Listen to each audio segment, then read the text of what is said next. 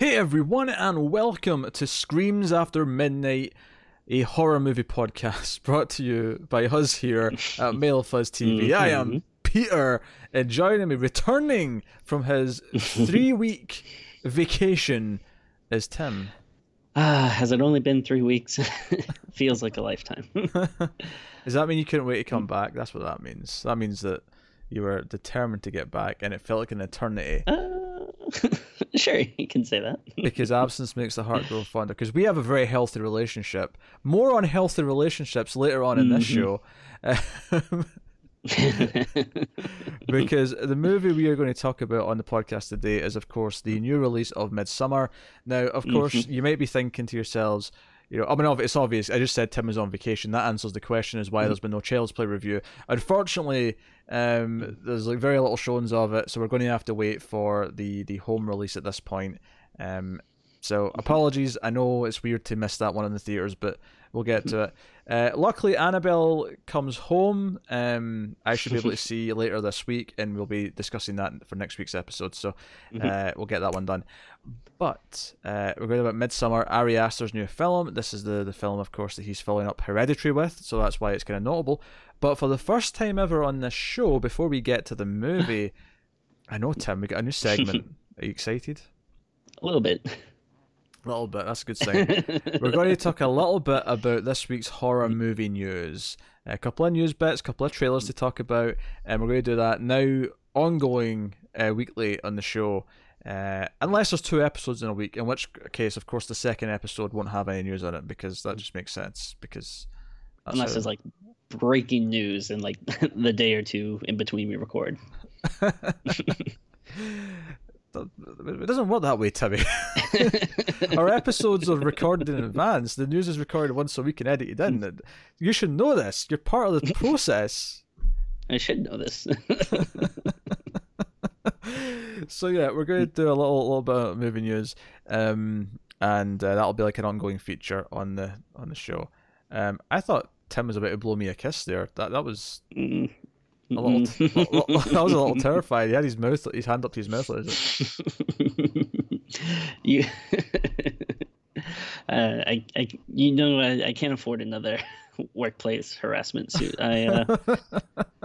Yeah.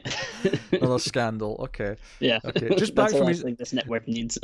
Just back from his honeymoon, and risking kiss blowing in my direction. Just want to point that out. So yeah. So we'll get to the movie after the news. It'll be timestamped. I'll make sure there's timestamps every week. If you want to skip the news and go straight to the movie discussion, you can do that. So yeah, news. Just a couple of news items that I felt was worth talking about this week. By all means, always put some in the comments if you feel we've missed some. Tim might even bring some to my attention if he feels that I'm doing a poor job. Sure. I know Connor loves doing that in the TV news. So I know you're excited about the new Saw film, Tim. Of course. You're excited. You're excited because we're getting a Chris Rock produced and starring Saw reboot. Which also confirmed this very day of recording that Samuel Jackson is also going to be in Saw 8. Okay, interesting. Man, I don't know. I don't even know what to say about that. I do like Sam Jackson. Who doesn't? And I do hate the Saw franchise, but I mean all this stuff that feels very un-Saw-like. I don't know. Maybe it's a good thing. Like maybe this will be the first Saw movie that I kind of love. I don't know. Potentially. Darren Lynn Bousman is directed, who did direct 2 through 4, which, can't say much for. I do happen to like The Collector, which he did. I know you're not as fond, but I mean... I like it more than Saw, for sure, but... Yeah, I can go on board with that. We're in agreement with that. It's better than Saw. So, production is officially... Well, is this the first time that they've done, like, a reboot, but kind of kept the same director? Like, admittedly, he's not the director of the first movie, but it's kind of weird, huh? It could be a Saw reboot. Sorry, this is Saw 9, not 8. Sorry, I forget. There was 7 originally, and then Jigsaw was the 8th. Sorry, I thought there was 6, then a 7th one was Jigsaw, but it was 7 then Jigsaw. Sorry. Dear Lord.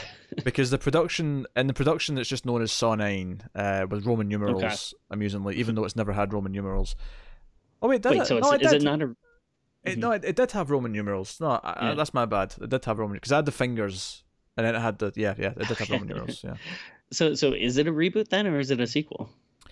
Well, it's kind of unclear. I mean, that could just be the production code, because it's actually officially it's untitled. The actual title for the movie is like not known, or maybe even not decided yet. Okay. I think whenever the news first came out, it was pitched as a reboot. I would maybe go as far as maybe guess that it's going to be like a soft reboot, and it may still have continuity but be kind of fresh, or maybe it'll be an outright completely restart of the franchise. I don't know. At this point, the continuity of somehow involving Jigsaw, even though he's been dead since like the third movie, has been so ridiculous that I don't even know. So I've got a bit of info here. So production has officially begun on the untitled film, in which Chris Rock will play a police detective investigating a series of grisly crimes, and Jackson will portray Rock's father. This is all coming from Bloody Disgusting. Also joining the cast will be Max Minghella, who I know from The Handmaid's Tale, I believe, who will play William Schneck, Rock's partner, and Marisol Nichols, who was in Scream 2 and Riverdale, will play Captain Angie Garza, Chris Rock's boss. So interesting there, there's a lot of the cop and the surrounding characters of the cop. Very few, like, here's the people in the game casting in that list. Is Samuel Jackson that much older than Chris Rock to be playing his dad? Samuel Jackson's like 71. Oh, is he really? Oh, wow. I didn't realize he was that old. I mean, Chris Rock must be pushing 50, but yeah, he's old enough to be his dad. Yeah. Oh, okay. Give or take. I mean, yeah. I know you don't think of him as being that old, but he's actually really old, isn't he? Oh. There you go. And the other part's just really generic. The film will offer fans worldwide with a new amped-up level of deviously treacherous traps, clever clues, and edge-of-the-seat suspense they can expect from one of the world's most terrifying horror franchises. Fluff. Nothing but fluff. Oh, okay. Well, that's good. I didn't, I was worried that it might not have edge-of-your-seat suspense, so that's cool. I'm a little more interested now. You almost said edge-of-your-seat expense. Is that when you're getting like the medical bill in it and you're on the edge of your seat? Like, edge-of-your-seat expenses. Oh, God. Oh. Well, sometimes, you sit on the edge so much, it can be bad for your back, and then, you get some pretty expensive medical bills, so, that's an expense, yeah. That sounds like a very long-term Saw trap for you. I want a parody of Saw now where the traps are just like slowly making your health worse because you're sitting the wrong way or because you sleep the wrong way. Yeah, I mean that one actually wouldn't be too bad idea. I'd be for a comedic send up of Saw. The killer makes you die slowly by eating too much cholesterol. You know what the problem is if you did like a comedic Saw parody, that could actually be pretty funny, but if they did do it, it would just be like those scary movie people where like they wouldn't even try to hide like the parody, like it would just be the exact same like things and people, and just like there'd be like one different thing where at the end like someone farts instead of dies or whatever, like. Whereas I want to hear, do you want to play a game? How about Monopoly? Or Pictionary?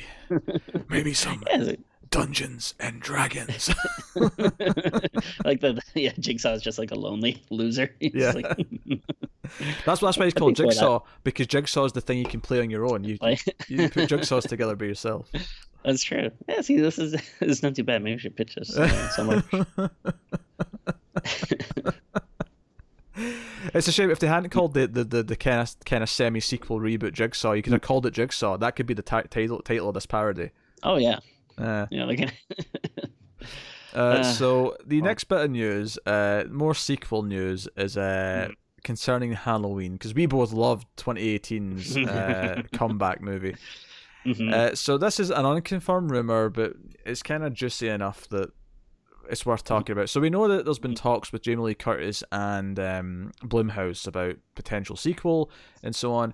So apparently, Bloody Disgusting here, with an extremely reliable insider, has apparently claimed, that's not been verified, but claimed that David Gordon Green, who directed the Halloween 2018, is decided to return and direct back-to-back sequels, making it something of a trilogy. So, so from what from what Blade Disgusting has heard from this insider, is not only will they be filming 2 back-to-back sequels, but they are discussing releasing both in the same month, which sounds nuts. That sounds it's too crazy.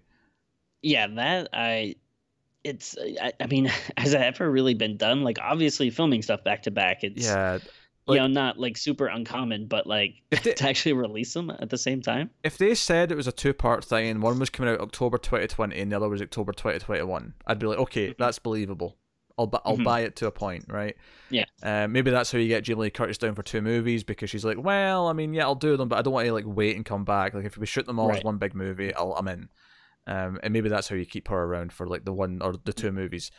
But apparently the source is trustworthy according to the writer of this article. So, and the first movie did make 250 million worldwide, which for a horror movie is really good. Like that is really good for the budget they made that film for. So, I mean, could you see them like releasing a movie at the start of October and then like the second part comes out like right before Halloween?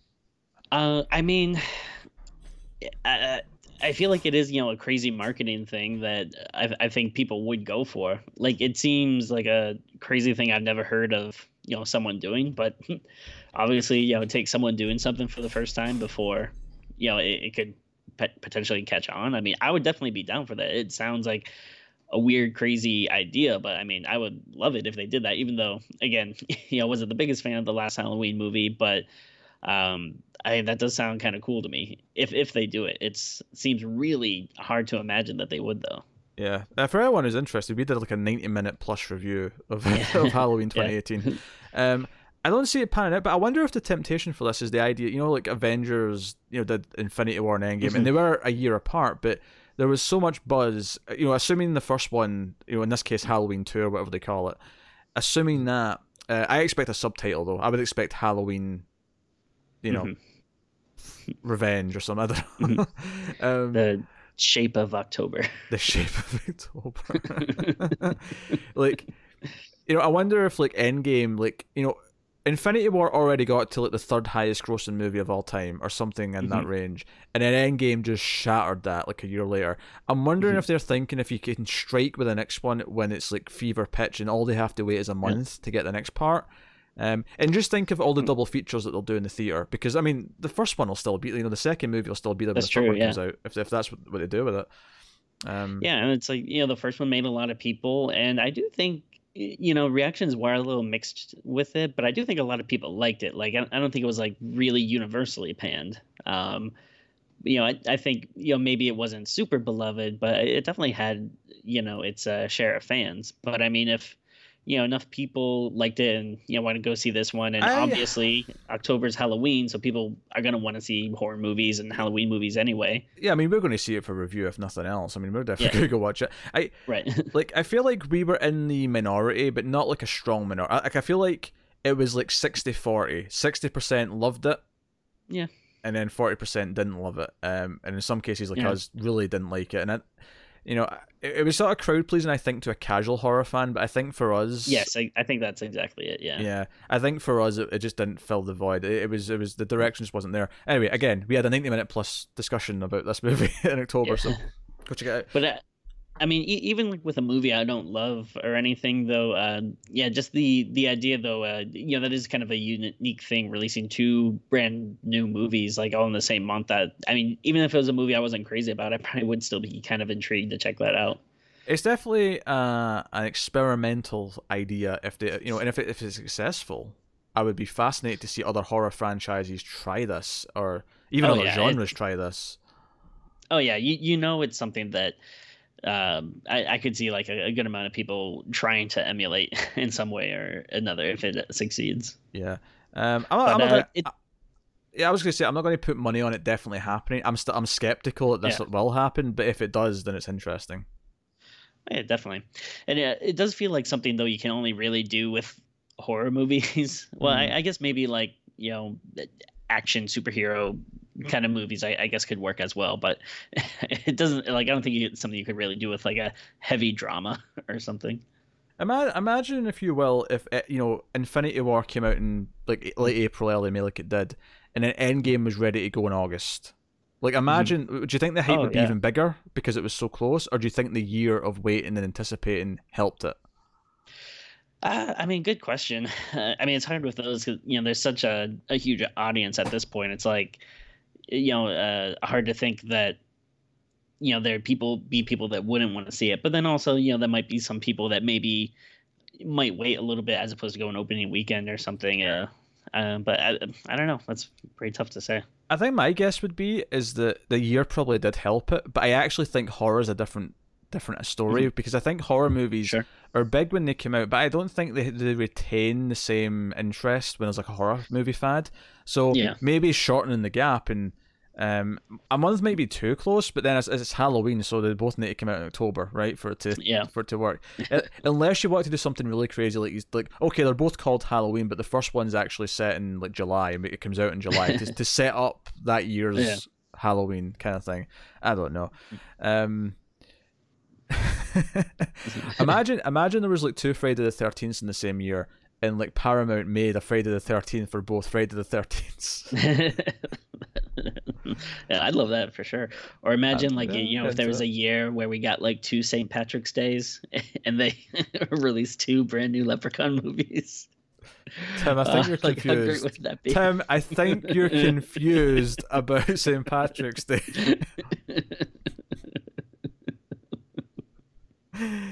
I don't want the kids leaving this review thinking that there can be 2 St. Patrick's Days, so I just want to clarify that you only get the one of those. Right. Well, obviously not every year, but if it's one of those years where, that happens. Here's an idea. What about a horror movie where, like, the first one's a Christmas movie and the second one's a New Year's movie, and you release them a week apart? That'd be cool. Yeah, I'd be down for that.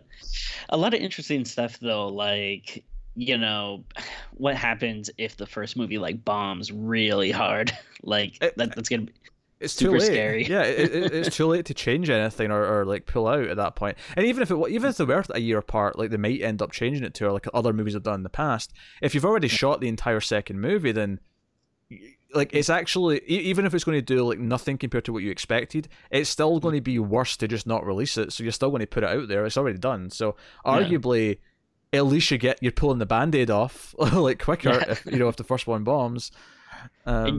One of the weirdest things too is if you go to the movie and as you're sitting down you see a trailer for the sequel before you've even seen the movie.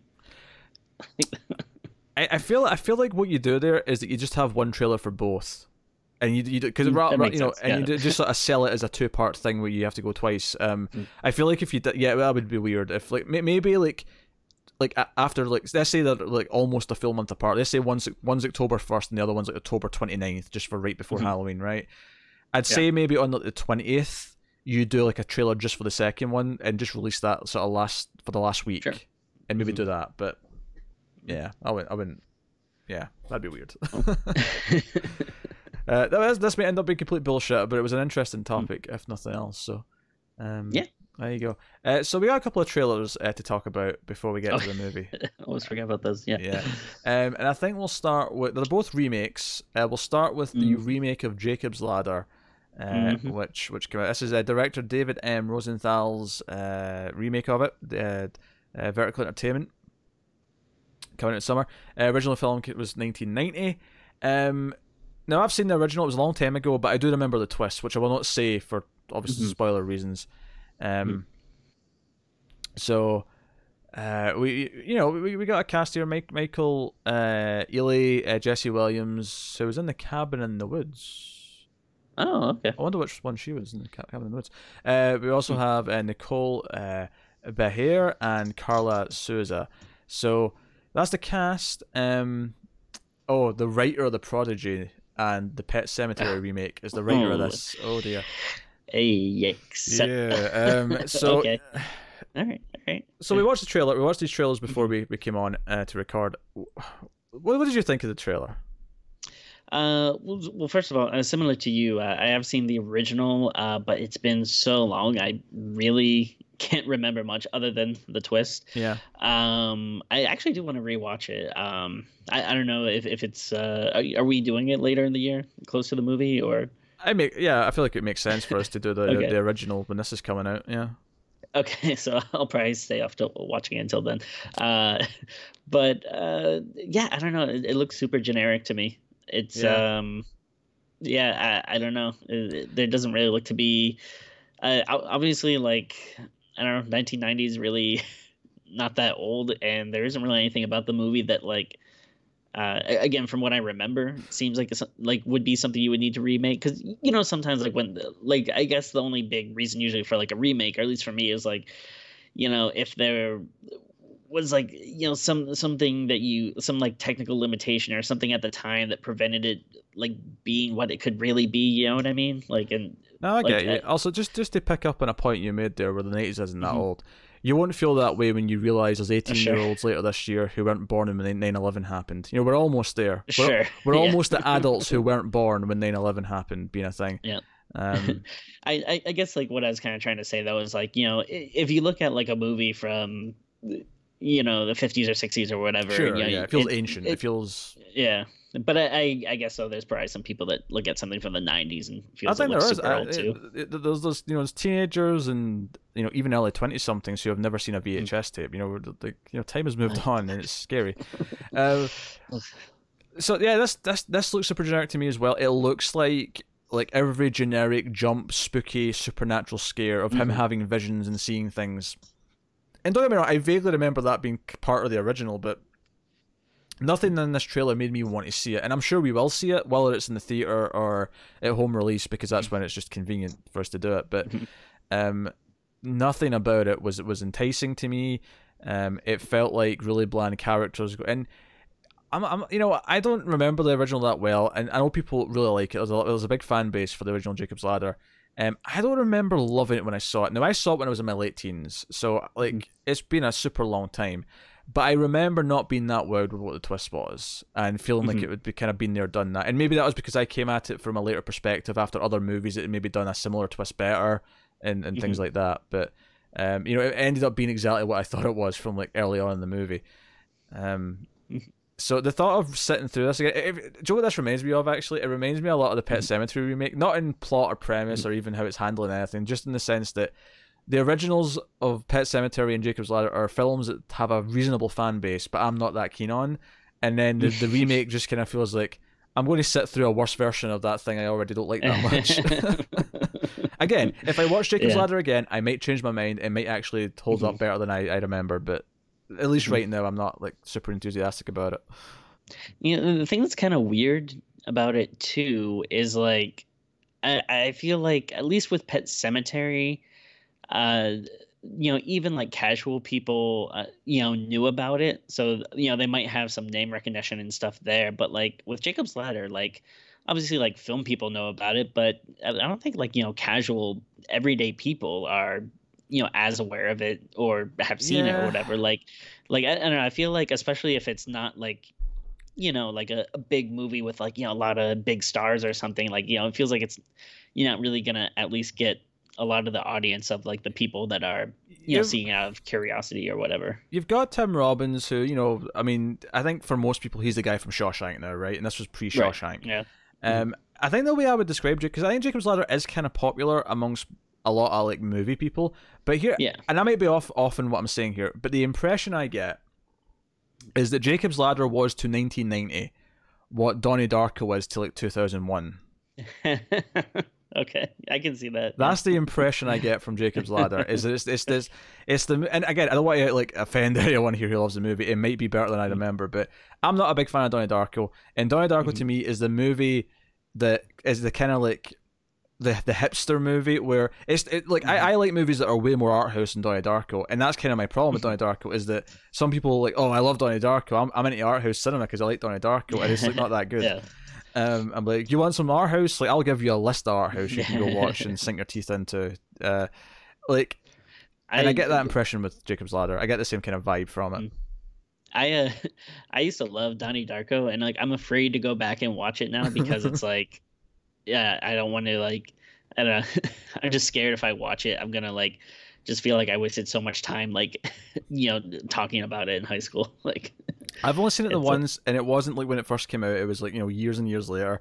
yeah. I don't remember it very well. So by then you'd probably had like at least like a couple of years of people being like, "What? You've never seen Donnie Darko?" Oh, sure, yeah, yeah. And I remember I went to college with a guy who was a big fan of not the next movie the director did, but the one after, the one with The Rock and Sarah Michelle Gellar, who of course was on the hit television show Buffy the Vampire Slayer, Southland Tales. Oh And, God. Yeah. like, that was hilarious.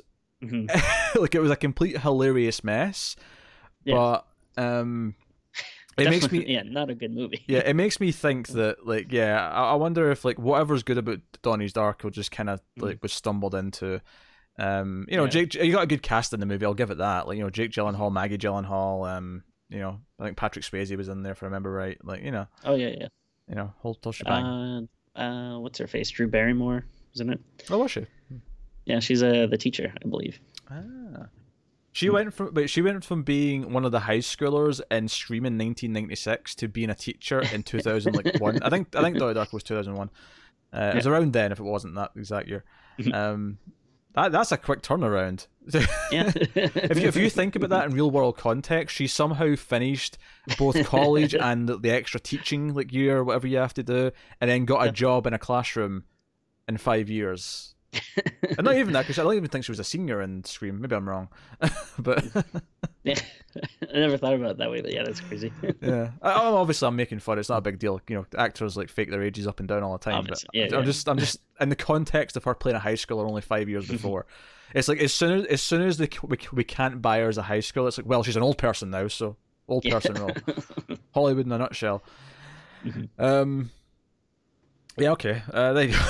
That's the Jacob's Ladder trailer. We're not super pumped, I guess.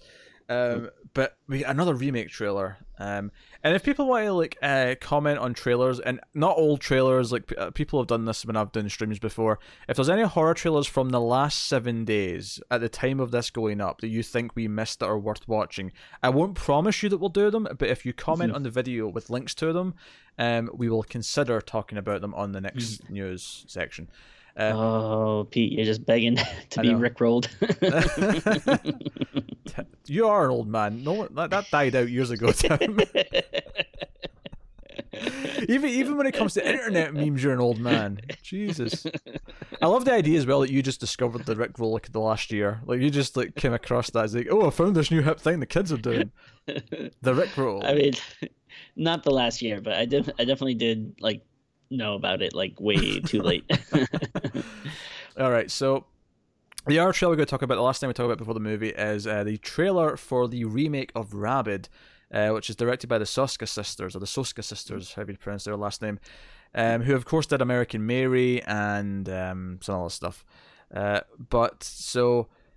actually did the original, didn't we, for Oktoberthon, either last year or the year before, the David Cronenberg film, which was a Canadian film, and is this woman who gets this experimental reconstruction surgery after a motorcycling accident, and she becomes rabid and spreads a disease after she has this like thirst for human blood and meat. And this film seems to follow the same plot, give or take. My question though, Tim, is how did you feel about this? And before you answer, let me just add, I hope you hated this and think it looks terrible, because that's how I feel. Well, I will say I do like the Soska sisters, or how do you say their last name? But like I liked American Mary. They did one of those weird like WWE horror films, like a sequel to it, like which is funny actually, because out of nowhere in the middle of this trailer, CM Punk has a small part, and I actually went back like 5 seconds. I was like, "Was that CM Punk?" And I went back. I was like, "It is CM Punk. That's what he's been doing." I don't know anything about wrestling, but I instantly thought of like, "Oh, Matt." I wonder if Matt has an interest in this movie. But I mean that aside, though, this just looks cheap. Like, this supposed to be in theaters? It looks cheap as shit. I have to imagine it's not.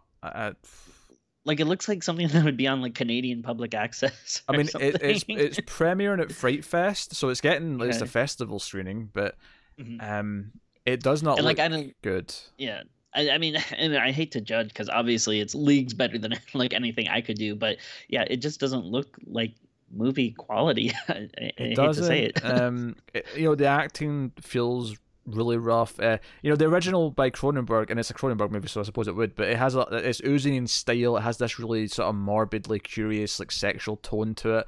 This feels like, it doesn't even look as like. I mean, I'm sure that it'll have more bite to it, no pun intended, than say a CW show. But it looks lower production value than a CW show. It looks like a direct-to-video horror movie from these days where everything's shot digitally, and has that really cheap digital look to it. And that I could get over that if the content within it looked good. Oh, for sure, yeah. But like I said, the acting seemed kind of poor.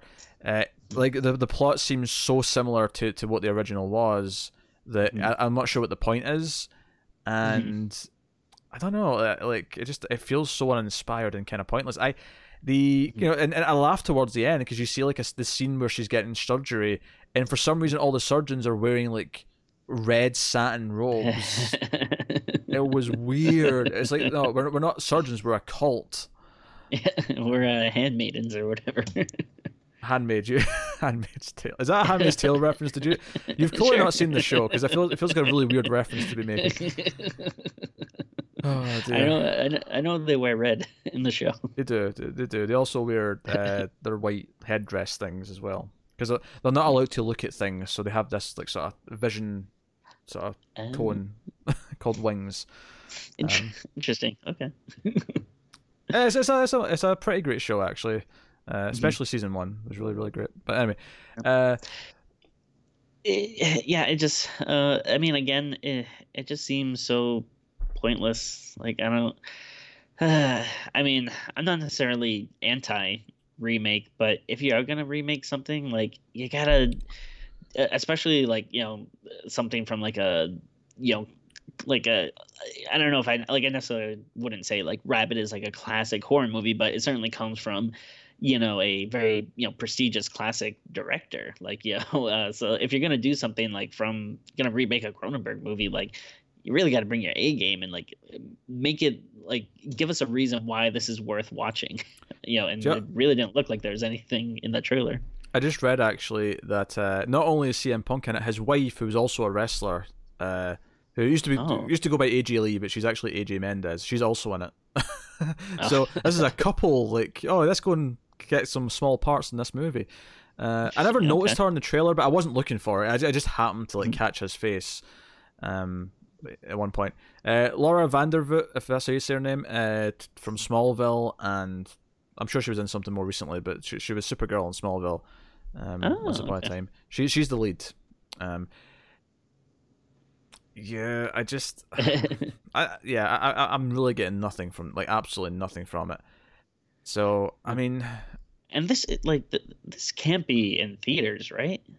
Like I say, festival screenings, but okay. I don't. It doesn't mention if it's does it have a release date? No, didn't say. Because I just can't imagine this being shown in like theaters. It's world crazy. Premiere at Fright Fest in August. Let me click on that link and see if this article has like a public release date on it. This year's 5-day Fearathon includes 20 world blah blah blah, in 20 international, European, and 28 UK premieres.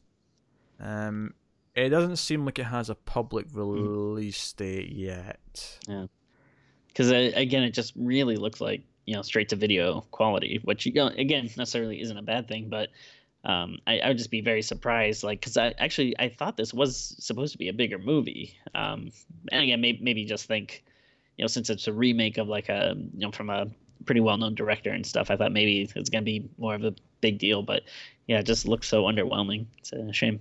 Yeah, I mean it's a shame because the Sausage Sisters, like, they seem likable, and I thought American Mary was pretty decent. But I mean, every time like I never saw was it Dead Hooker in a Trunk was maybe their first movie. Yeah, I heard about that. I've never seen it either.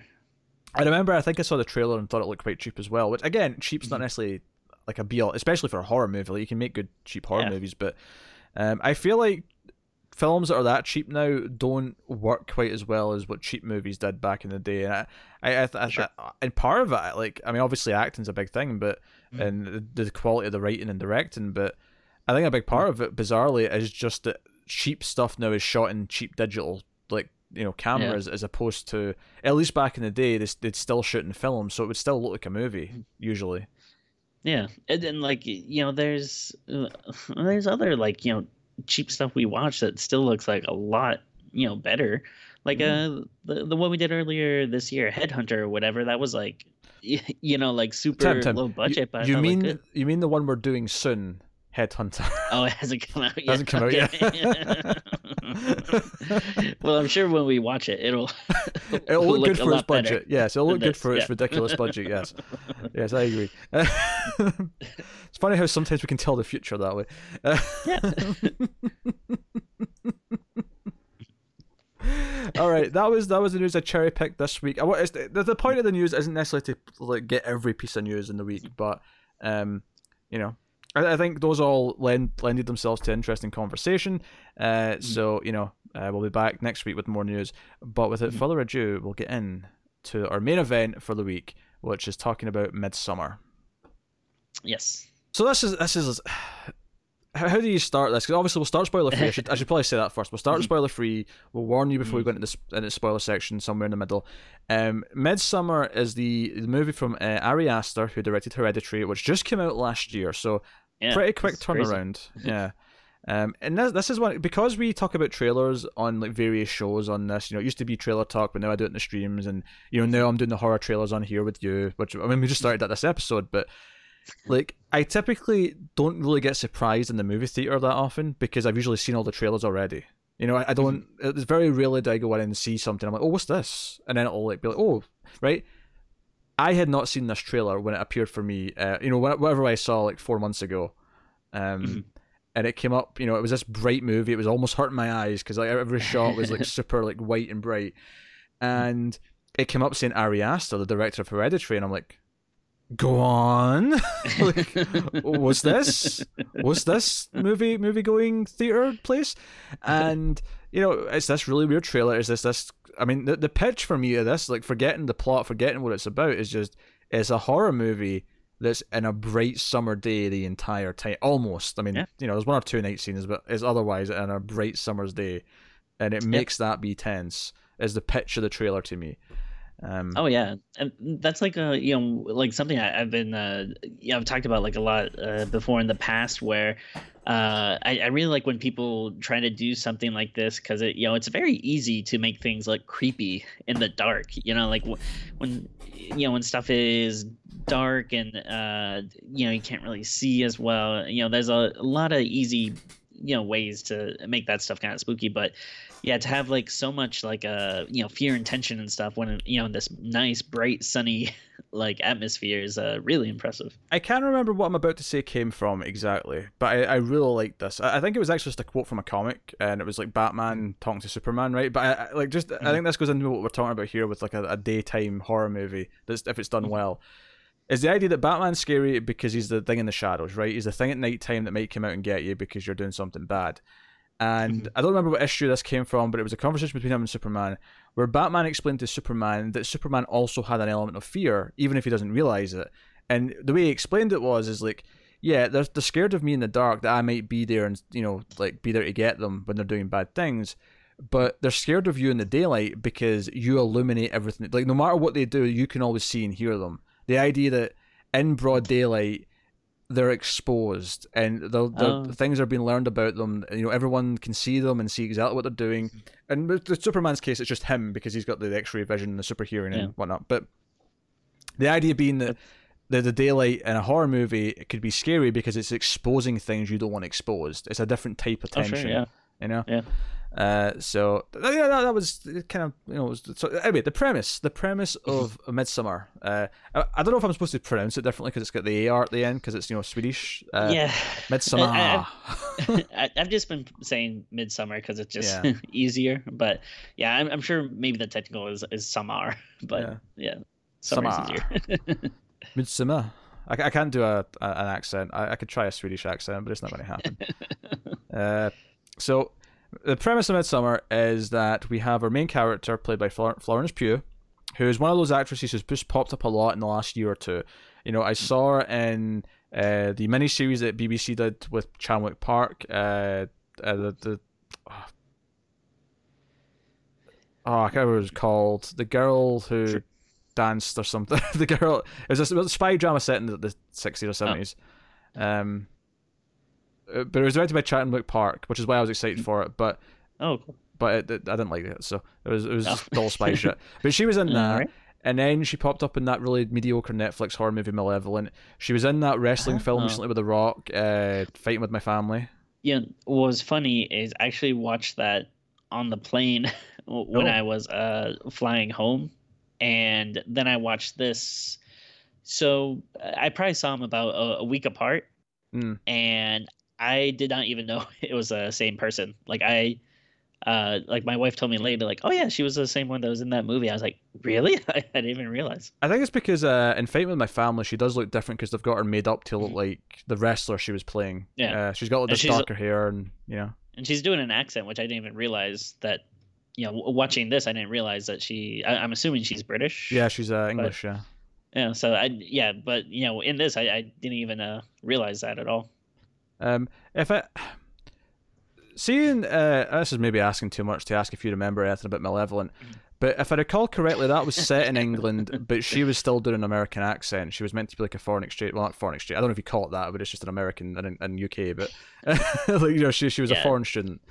I could not for the life of me remember that. but I think she had like British like family, because I remember having like a thought. But anyway, I remember thinking it was weird that they've got a British actress doing an American accent, even though the movie's set in Britain, but whatever. So she's doing an accent here. So it's her. She plays Danny, and she's with a boyfriend named Christian, who's played by Jack Rayner. And they also Chidi from Good Place. The Good Place is in here as well. It's what's funny is I think of him as being this intellectual guy who's already a teacher, but in this he's a college student still, like going for his PhD. Yeah, take that, Drew Barrymore. He can do both at the same time. Yeah. So basically, there's a tragedy at the start. I won't get into that until we get to spoilers too much, I don't think. But there's a tragedy in her family. So even though he was going to break up with her, he was kind of like wanting out of the relationship. Because she goes through this tragedy in her family, he's kind of locked into this relationship because she's in this really emotional place. And because of that, she ends up tagging along to this trip they planned to Sweden.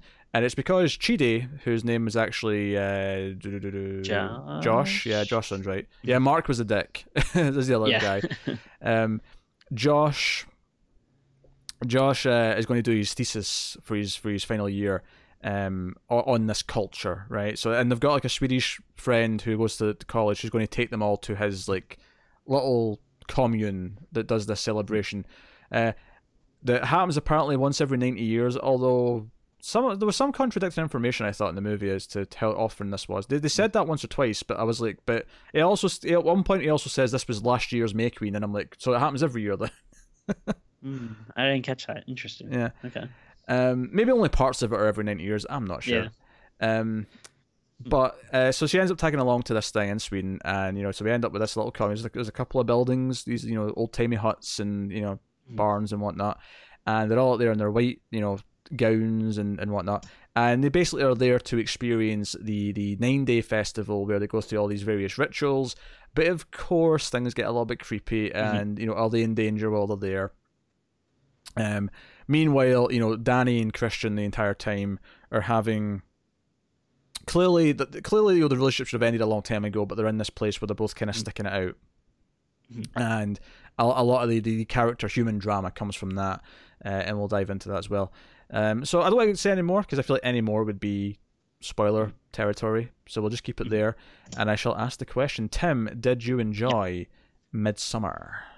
I did. I liked it a lot. Obviously, I was big fan of Hereditary, and Ari Aster clearly can direct, and I think I probably liked Hereditary a little better, but I still think this was like a really good movie. Again, he's doing something really different with it. Like, I like that, it is so bright. But similar, like, obviously, the plot and everything is very different, but similar to like Hereditary, a lot of, the what the movie does best is just how it like builds like tension and stuff. Like, it's again, it's a very different type of tension than Hereditary was, but there's still like some just really like awkward, tense moments in there that just like kind of go up your spine and just like, ooh, like I wish that person hadn't said that, or like, oh, that's gonna like cause trouble or whatever. But yeah, I mean, I heard some people kind of complain about the length of the movie. It is long. I didn't really. It's just shy of 2.5 hours, including credits. Which I didn't really mind it though, because I mean, I guess maybe since he's such like a good director, like even if there are scenes that it is definitely like a little bit of a slow burn. There are scenes that are very long and might drag to some people, but yeah, I think he does it so well. I don't really mind. Like when you're looking at stuff that's so good looking, or the acting's so great. I'm all for the ride, baby. Joe, what's so funny is that when because I asked that same question on the ACE, the Atomic Cinema Experiment podcast that I do with Tara, which is a sci-fi. It's just like this show, but we do sci-fi movies, right? And I do the same thing where I say the plot and I ask, did you like the movie? And my criticism of Tara when I ask that question is that she gives like 3 words of an answer and then just asks me if I liked it as well. You're the opposite problem, where you go on for like 5 minutes without shutting up. I feel like there's a happy middle ground between you that I would really like you both to hit, and I'm not sure how to inspire it in both of you, but I shall continue to try. I also shouldn't bring this criticism up on the air. You got to save this for our yearly performance reviews. The performance reviews, of course. Yeah. Oh, I've already written yours, Tim. Scheduling honeymoons at the worst possible time of the year is going to be number 1 on that itinerary. Hey, I still managed to see all the movies. In my defense, Tim told me before you went, I'll keep you posted when I see certain movies, right? So that you'll know to see them, so we can do them when you get back.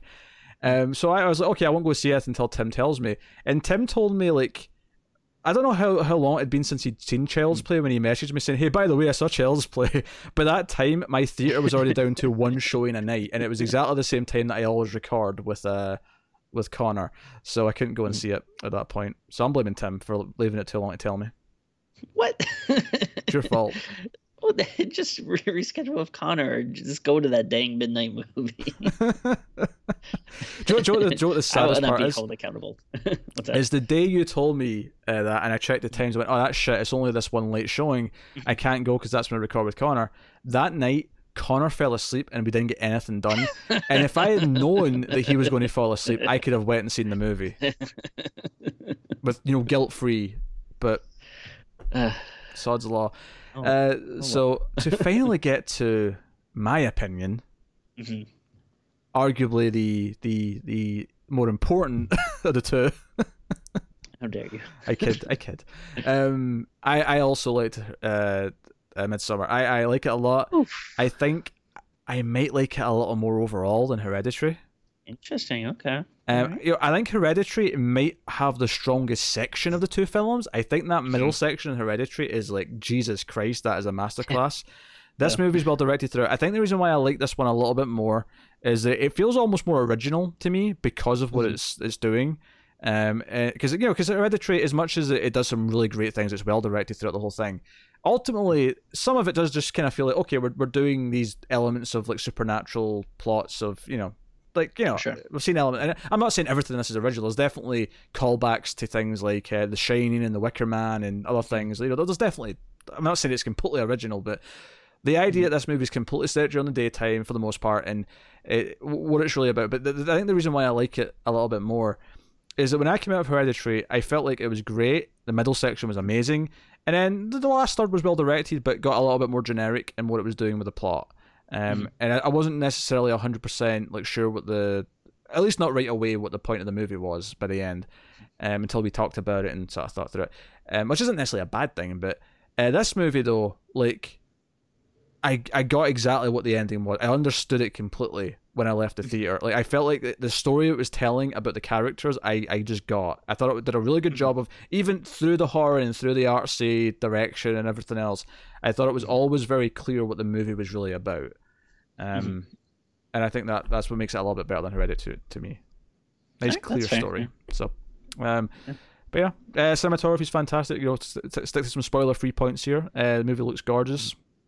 Yeah, like with easily, yeah, some of the, you know, like best things you can say, and I guess maybe where, you know, his strength really as a director is just everything is, you know, it looks beautiful, you know, the music's great, the acting's great, like he just really knows how to, you know, compose like every element of a film. Yeah, very very surreal in places. You know, I mentioned The Shining earlier. The thing that made me think of that was actually the trip to the commune. It was all these overhead shots of the countryside roads. Yeah, it reminded me of the opening of The Shining. I really got that vibe from it. Yeah, I didn't make that connection, but I can actually see how those would be related. And I think you can maybe argue as well the idea that they go to this, like, even though there's other people there, they go to this remote place and they're altered by it to an extent, you know, like instead of just being like ghosts that are prodding at the characters, it's just literal people, I guess. But not that this is about, you know, one of them turning into an axe murderer by the end. That's not the plot of the movie, but you know, just broadly speaking. So no, I like that. I thought the cast were pretty. I think Florence Pugh, despite, you know, being in a couple of rough things for me, there's a reason why she's very quickly becoming this regular face that I'm seeing in a lot of things, because she's very solid at what she does. This movie especially, I think she does a great job from like shifting between various moods and playing her role in the relationship, especially, and her reactions to what Christian does to a T. So yeah. Definitely. What's that? You can make some points, Tim. Go on, you bring up some positives. Oh no, yeah, I was just gonna agree with that she's great in it, and again, just the tension and stuff that's built, you know, especially like between those characters. So many instances where, you know, sometimes like they're not even talking, they'll just like exchange a look or whatever, or like wait a beat before saying something that just is like so cringeworthy. It's you know, like it makes you squirm, just like and it's one of those things where it's like, as watching it as an audience, you know, like, oh, like, why are you doing this? That's like the wrong thing to say or the wrong way to act. But at the same time, it feels so real. Like, you know, even if you haven't been in, you know, a situation like this, like it, you know, you can definitely kind of relate to, you know, how the characters are reacting and, you know, how they're doing stuff that they shouldn't be doing. But, you know, it never feels like over the top or cliche or something. Like there's a very real like quality to it, which is again just really amps like the horror intention of it. Yeah, and then, you know, not to downplay Jack Rayner, who plays Christian, because he does a very good job. He's a brother to Kyle, I believe. Do you know the bad part about that joke is? I feel like the percentage of people listening to this who are comic book fans who will know who Kyle Rayner is pretty slim. He's a Green Lantern for anyone who's not aware. One of the things I read while I was on vacation, I got a lot of reading done like between planes and stuff, but I had like the first volume of the, you know, Green Lantern Kyle Rayner stuff. Sure. Oh, interesting. Which I never, like, obviously I know who he is, but I never read, you know, that kind of first issues where he, you know, first started appearing and popping up. So interesting stuff. I have that trade on Comixology. I've not read it yet though. Also, I love that Tim was just clearly ignoring his wife this whole trip, just reading books and stuff. Well, and that poor woman. That poor woman. When you're on planes and if you can't sleep at night, you gotta do something. I'm just going to say this, you know, when she's inviting you to a Swedish colony, I'm just going to say, don't be surprised. Yeah, I'm for it, man. I'm ready to be the May Queen. No, I think he does a good job of being basically this guy who, like, he's very frustrating and he's kind of a douchebag, but he's a douchebag in this really kind of normal way that makes him like relatable but also more frustrating because he's kind of everything that's wrong in a relationship like this. And Oh yeah, definitely. Like he feels like a person that feels very like a good catch on the surface, but it's one of those things where like the more time you spend with him, the more you realize like how selfish and uncaring he is. yeah, And it's one of those things where like you're kind of mentioning earlier, like it kind of feels like neither one really wants to be in the relationship, but like neither one can really admit it. yeah, it is definitely way towards one side than the other, though. I think. Oh, without a doubt, yeah. Yeah, but um, so yeah, do we just go to spoilers now? Is there anything else we want to talk about? Music or I mean, nothing in particular. Again, like it is all really good, and then again, it is a long movie, and like so there is and there's like a lot of like you could say maybe the more art house stuff in between, but then again, similar to, well, actually maybe not similar to Hereditary because it's a little different, but like when it does get to the horrific parts, again, those are really really done super well. I'd describe them as very harsh punctuation on the rest of the movie. Yeah, and also actually, I'd say some surprisingly funny parts in the movie. Like it's not a comedy in any stretch of the imagination, but there's definitely like parts where I laughed out loud at it. And to be fair, I think they're intentionally funny. Oh yeah, definitely. I've heard people say that they kind of feel like Ari Aster has like a super super super dark sense of humor, which I think you can definitely like glean that from his movies. Again, I don't think you'd call any of his movies comedies, but there are like these weird little moments of laughter in them. No, I think there's some intentional laughter in there, and that's okay. I guess what I'd say before we go to spoilers is that it's a very slow burn, very very well directed film, which I would describe as like really tense, like rather than scary, and I think it's full of awkward social situations and obviously the impending of idea of what's around them and what's maybe going to happen. But it gets kind of surreal and it pays off in a really big way. But it is a slow burn. It's a long movie. It's a slow burn. Mm-hmm. And I've said slow burn like 5 times. I apologize. But yeah. It's definitely that type of movie. Like I feel like it's like if you like The Witch or something like that. Like it's not the exact same sort of movie, but I definitely say that if your temperament was of I like how much of a dread building kind of movie The Witch was. Yeah. This is kind of in that sort of idea, that vein. Yeah, and like even with it being like a slow burn, like if you're into it, like you really don't feel the time at all. Like no. By the time it was done, like I honestly I didn't think, like I knew it was long, but if you would have asked me like when I left the theater, I probably would have been like, I don't know, maybe like 2 hours or something. But I was actually surprised when like I looked at my clock and I was like, oh no, that was a lot longer than I thought. But yeah, I just was really into it, that you don't notice the time, or if you do, you don't care. Yeah, I almost wish I didn't know what the runtime was before I saw it, because when I saw the runtime, I'm like, oh, 2.5 hours. Ooh. But speaking of no, not Peter Light. Peter worried because horror movies aren't usually that long. But no, Ari Aster in an interview, he was asked about like, because apparently the original cut came in at 3 hours and 45 minutes.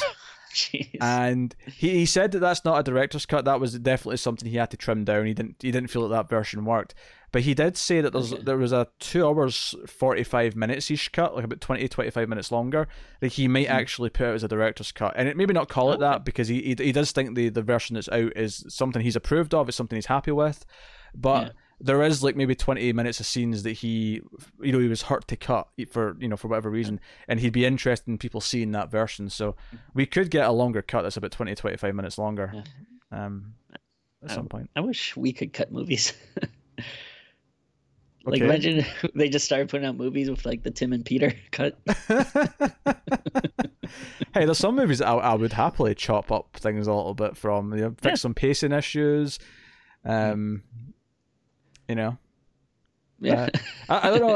I remember years ago. People should start asking just random movie studios to release the Tim and Peter cut. I remember years ago there was obviously this was bootleg because copyright's a thing, but there was like a Batman and Robin cut down to just like make it good version, and it basically cut out all the jokes. It was only like 55 minutes long out of 2 hours.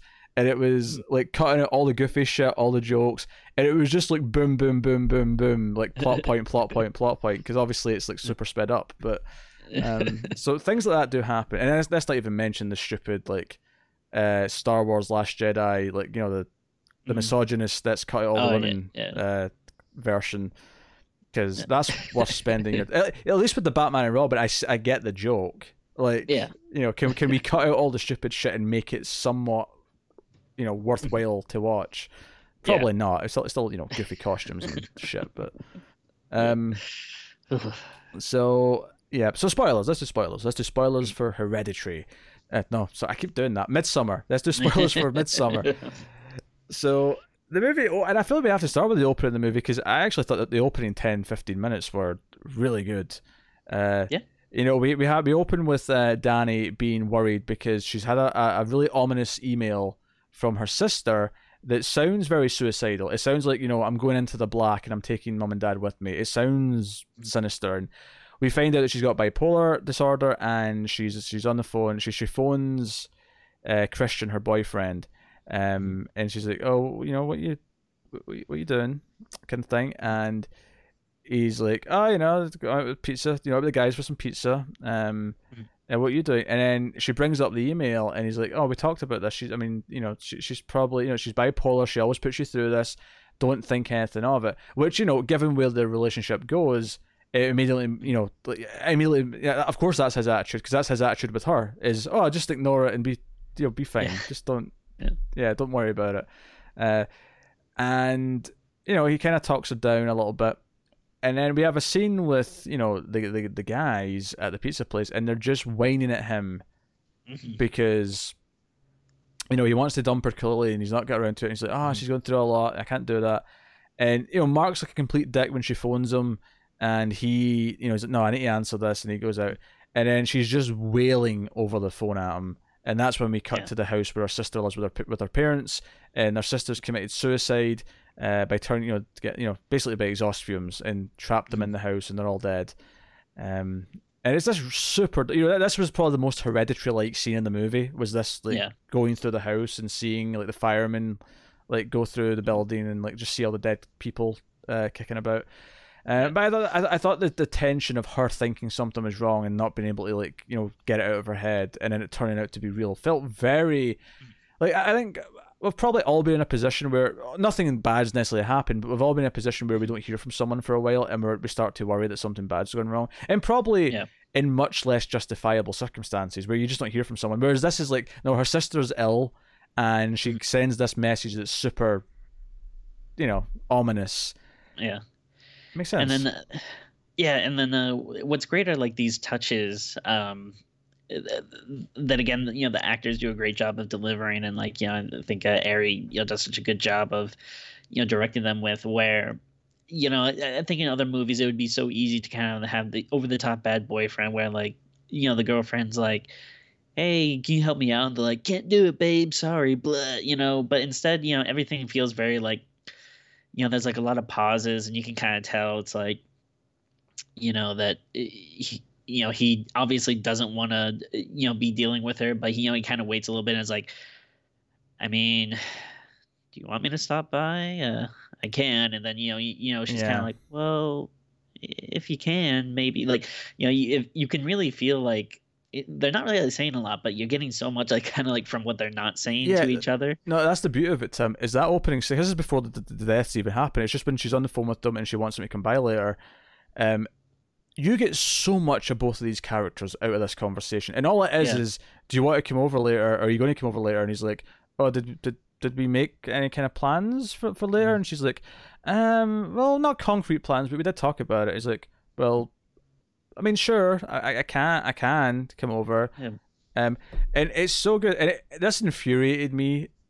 Oh yeah, without a doubt. And maybe it's because I'm single and I'm just, like, angry at this asshole right now. But I'm like, what the hell?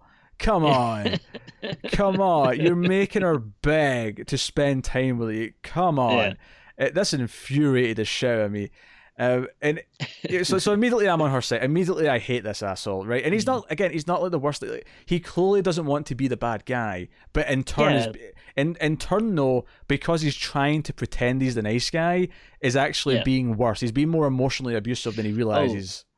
Oh, I agree 100%. Yeah, like it would actually be better if he was like an asshole that was just like, oh, I think we should break up or whatever. Because just kind of stringing someone along. And he even says like when his friends are like, and I don't necessarily think his like friends are bad, like because there's a little bit of it's like, come on, man, you should break up with her. But it does feel like it's coming more from a like, yeah, you should break up with her because you clearly don't like her, than it is like, but they don't really seem to. I'd say Mark's a bit of a dick about it because he is kind of harsh about it, but like, to be fair, his point says you don't even like her, you should break up with her. And as much as he's been a dick, that point is completely valid. You clearly aren't in this relationship. You don't want to be in it. And I think at this point in the movie, it's already clear that the healthiest thing he can do for her is to give her a clean break. As much as it might, break her heart right now, because she clearly does lean on him. And he even says too, like, which I think is again a very asshole thing, but I do think it is like a thing people do where he's like, well, I don't know, like I don't want to break up with her and then regret it. Like, what if I want her back? Which is like super shitty, but also again, like I think a reason why a lot of people stay together. Which if you're thinking that, if you're thinking you want to break up with someone but you don't do it just because you might regret it, you probably should break up with them. Yeah. If you're thinking about it that heavily. No, I mean, again, this is like years into a relationship. I mean, I wouldn't say think that if you're only like 2 dates in and you're not sure if you like them yet. No, keep dating them. Find out if you like them. You're still in the discovery phase. Sure. But we find out later they've been dating for 4 years, right? Yeah. They've been together for a long ass time. And when he finds out about the death, we cut to the after we see the footage of it, like she's just wailing in his arms, and this is when we go to the opening titles. We go through the window to the snow, and it comes up saying the Florence Pugh and blah blah blah, and Midsummer. Mm-hmm. And then we cut ahead, and we heard about the Swedish trip obviously from the pizza place scene, but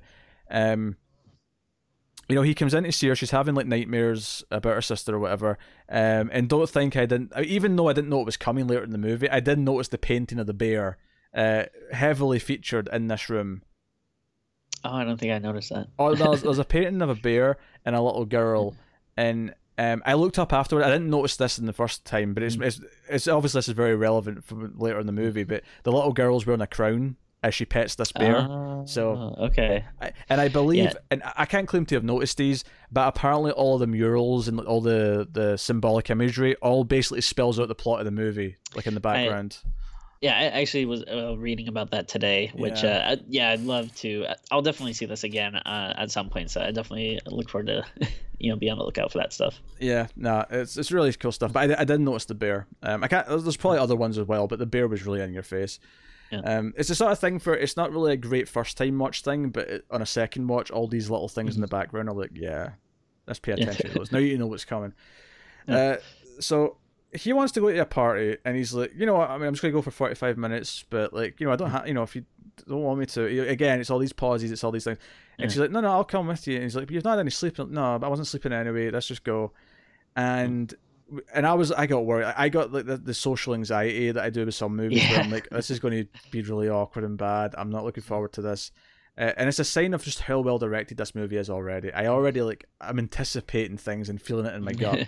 And we're 10 minutes into the movie. We've had like 3 scenes at this point, and I'm already feeling this way.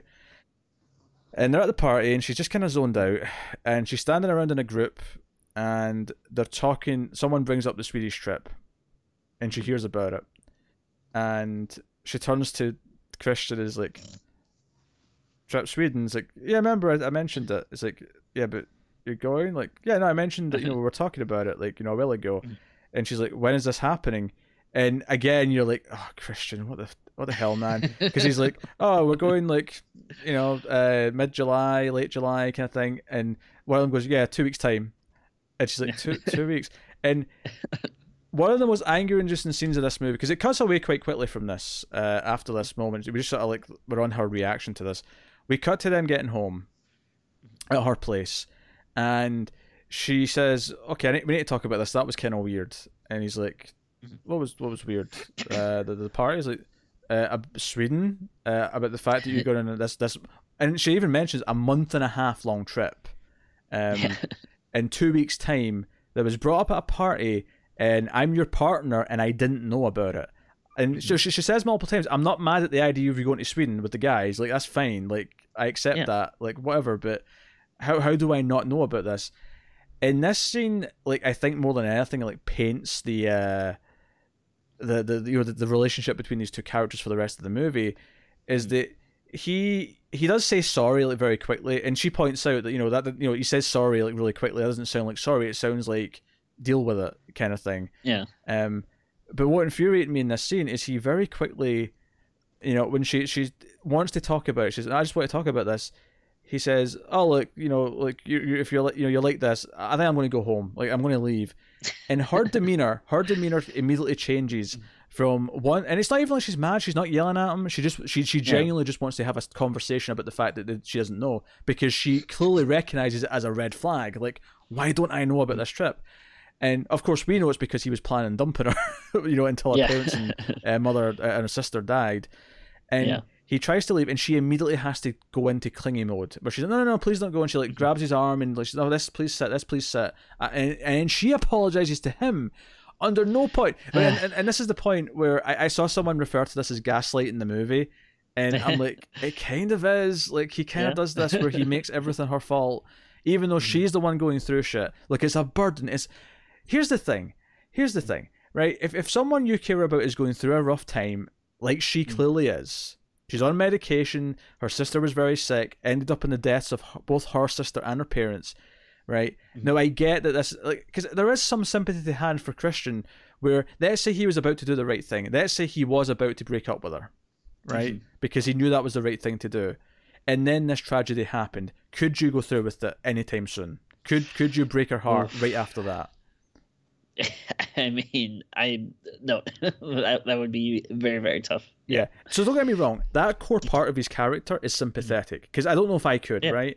I don't know if I could, because you would think, okay, she's going to think I'm just doing this because it's too much to take on all of her pain and her drama right now, and and to some extent, even if you aren't in love with her anymore, you at least feel like, okay, I do care about this person. I want to at least be like a rock for her for the next while she's going through this, because this is a dick move.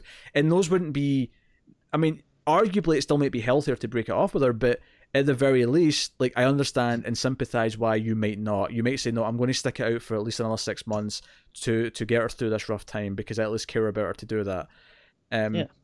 The problem is the way he handles everything. The problem is the way he refuses to talk about any of his feelings. He refuses to talk about anything. He just awkwardly ums and ahs and, like, tries to give her an answer that might make her feel better. But because of the body language, because of the way he says it, it doesn't do anything. And I'm ranting. What do you think about this? Well, no, I feel the same way. Yeah, it is. It's so, again, you do just want to scream, and it's funny because it's like you're feeling some of the things you might feel in a horror movie, where you just, like, you're tense and you want to scream at the characters, but it's so different than, like, other horror movies where usually you're screaming at them because they're running the wrong way from the killer or whatever. But in this, it's just like, it's social horror, I'd call it. Almost. And again, it's funny because it's like similar to Hereditary, where he has this secret. Where he's playing with, like, the awkwardness and, like, tension between, like, families and families that have to deal with, like, mental illness and all this different, and have to deal with death and stuff. And it's funny how it's, like, similar to that, but in, like, a totally different context. Like, it's in terms of, like, a relationship and friendship and stuff. It's actually on this subject, I read it's an excerpt from an interview with Ari Aster, who apparently Sweden wanted him to make like a not a schlocky, but like a like a more modern, like, violent take on the Wicker Man, right? Like, they wanted them to make a Wicker Man, and I assume it was a specific studio in Sweden, not the country itself. But I was gonna say, it's weird. The whole country is like, hey. And he didn't want to do it But apparently, because he didn't see what the story was that he wanted to tell a story about, and apparently he went through a bad breakup, and that's why this movie exists, is because he wanted to make it be about a breakup, like a bad breakup, and I'm like, jeez, like, so it's funny, but I can see that. Yeah, like, I can see that. Definitely see how that would inform it. Yeah, it'd be the motivation, and that's what the movie's about. It's about a bad breakup, and the end of this scene, like, he doesn't tell her he sits down on the couch with her. And she apologizes repeatedly, and even says, "Oh, it's great you're going to Sweden. I think it's a great thing." It's just awkward to hear about it this way, or whatever. And we cut to the next scene. And I mean, actually, well, real quick, just on continuing on that idea, though, it's what sucks is, like, usually if a movie's about a breakup, usually it's like the breakup is like the start of the movie or whatever. No, this is the long breakup. Yeah.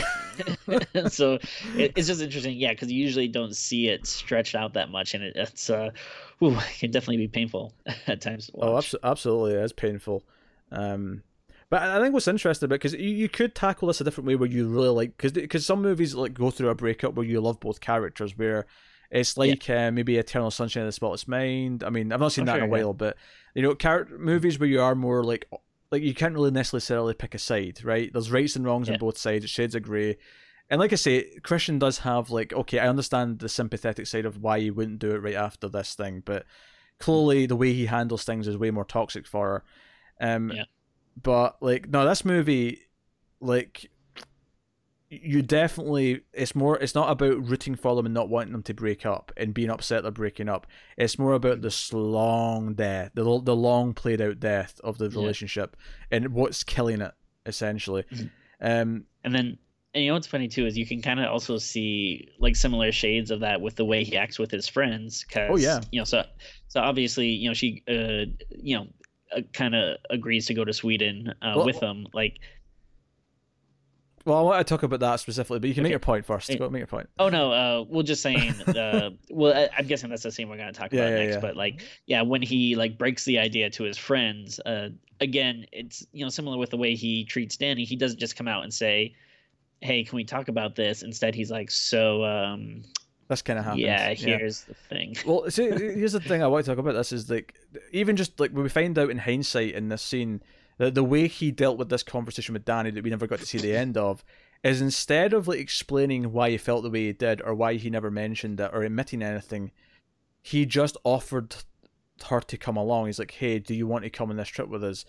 So, because we find out in this scene, which, by the way, I need to talk about the way this scene is shot, because it's very, very specific, right?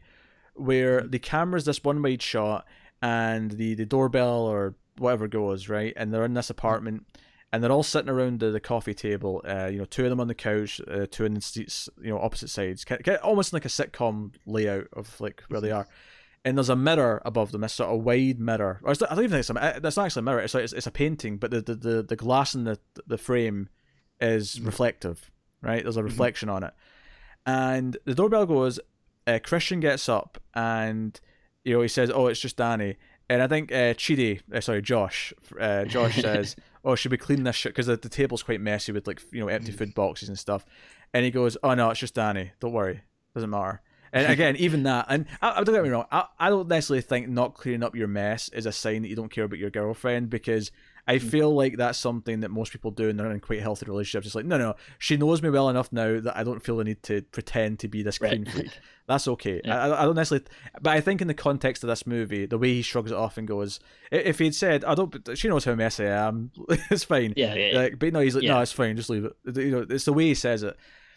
But before he goes to answer the door, he turns around and he's off camera at this point, and we just see a part of him in the reflection. And we see the three of them just looking at us, like, "Oh, guys, I have to." And again, it's long drawn out. There's a lot of umming and ahhing and I mean, and he's like, "So to deal with the fact that she didn't know about this trip, I kind of offered to, bring her along on the trip. But don't worry, she's not coming, right?" And, like, okay. And he's like, "I'm serious, she's not coming, but I had to offer. I mean, don't get me wrong, she thinks she's coming. She said she's coming, but don't worry, she's not coming." And it's like, what does that mean? She said she's coming, but you think she's not? Like, do you think she just can't, or she'll change her mind, or what? Because I love that there's no scene in between this and then when they're on the plane, because it almost cuts immediately to them on being on the plane after this long scene, and there's no scene in between where he realizes that she is coming. It's just no. She was always like, as soon as you offered, she was going to come. She was never going to turn around and say no. I'm not going to. And again, it just shows like how much of an asshole he is, and like when he's talking to his friends, it's like, that's a big thing. If you're doing this big trip with just your friends, you would want to talk about something like bring another person, and then again with him just kind of assuring them like, oh, it's not a problem, she's not coming, even though they're like, asking like legitimate questions where it's like, wait, what does that mean? Is she not coming, or she doesn't want to go? And the funny thing is, I like the way I like the way like the friends act like around her as well, because like they're not dicks, or maybe they are sometimes, but they're not really trying to be. But you can also tell that like they're not huge fans of her, and like I don't think they're necessarily bad people, but it's just like maybe because they know like the weird kind of toxicity between Christian and her. I think there's a gradient. I think Mark is a dick because he's just decided. Oh, sure. He's decided. I mean, well, you could argue it's for the right reasons because Christian is not in a great place with her, but he is just kind of a dick, and his facial reaction as he's hearing this is definitely the most like aggressively like, what the hell, man. Yeah. But I think Josh is kind of like a very fine neutral, where he's like he's kind of perplexed in this scene, but he's always really civil with her. I feel like Josh is always nice enough to her whenever she directs him, actually talks to him or whatever. But like in this scene, like he is kind of perplexed because, again, like you said, it's kind of like we had this trip planned for a long time, and all of a sudden at the last minute you're bringing someone like. And especially when he's the one who clearly arranged the trip because he wants to do this thesis thing, or maybe the Swedish guy, Pelle, arranged the trip. But like, and then Pelle is the one who's actually nice to her, and we see that in this scene. He's the one, and I think it's notable that when she comes in the room, it might cut to a reverse shot where you finally see her standing there. I think it does, but I think the idea of the reflection above them is literally hanging over their heads in this reflection. It's like this dark cloud hanging over their heads, and this situation has been created purely because he can't admit how he feels to anyone. Yeah. And I think the idea that he has this strain not only in her life but also in their life, even if it's not as prevalent to them yet, it's definitely becoming so. So like, this was massively directed, and she comes in and she's like, so yeah, guys, is it okay that I'm coming? And they're all gonna, yeah, of course, like, and I can't blame them for not admitting it because again, they're kind of in the situation by proxy. It's awkward for them. Well, again, it's one of those things though. It's like, what do you do? Like, would you really say no? Like, it's a total dick thing. Like, he's put them in this awful position where they don't really want her there, and it's not that they're awful, except maybe Mark. And obviously Pelle does actually kind of want her there, as we find out. But like, again, Josh is kind of the neutral one here, where he seems like a reasonable enough person. He's just kind of like perplexed by the idea, but whatever. So no, again, this really spells things out. And then the other important part of the scene, of course, is that Christian pisses off to the bathroom or something, or he's working with Mark on something. So this is where Pelle sits down with her, and we find out he's like, "Oh, I'm actually quite glad you're coming. I'll show you some photos of the thing." And he tries to bring up her parents dying, and say that his parents died in a fire, which in hindsight, given how the movie ends, is very interesting. His parents died in the fire. And I'm going to go through every scene in this detail. It's just, I think the opening few scenes are just so full of like great little moments, as is the trip to the place, because there's so much in the body language that really like sings to me. And there's just little moments. I think the next big moment I really like is after they've been on the plane, they're in the car. They stop because Pelle's brother's here. It's like a sort of like mid-stop where some of the people like show up just to like have mushrooms together and have a trip. And she doesn't want to. She's like, no, I don't really want to like be intoxicated in any way. Maybe I'll build up to stuff later in the trip. And he's kind of a dick about it. He's like, are you sure you don't want to? Like, no, it's fine. You go ahead. And then he makes it more awkward by saying, oh well, I won't either.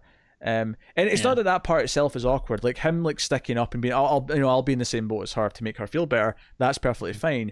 The problem is that then Mark's like, oh dude, don't be a dick. Like that means we'll come down at the different times. It'll be weird. And then there's just this awkward silence where she has to sort of be the nice person and say, oh, you know what, it's okay, like I'll join in, it's fine, you can do it, because she feels bad that she's taking him out of the fun. And again, he puts her in this place. He puts her in this place where she has to be the bad guy.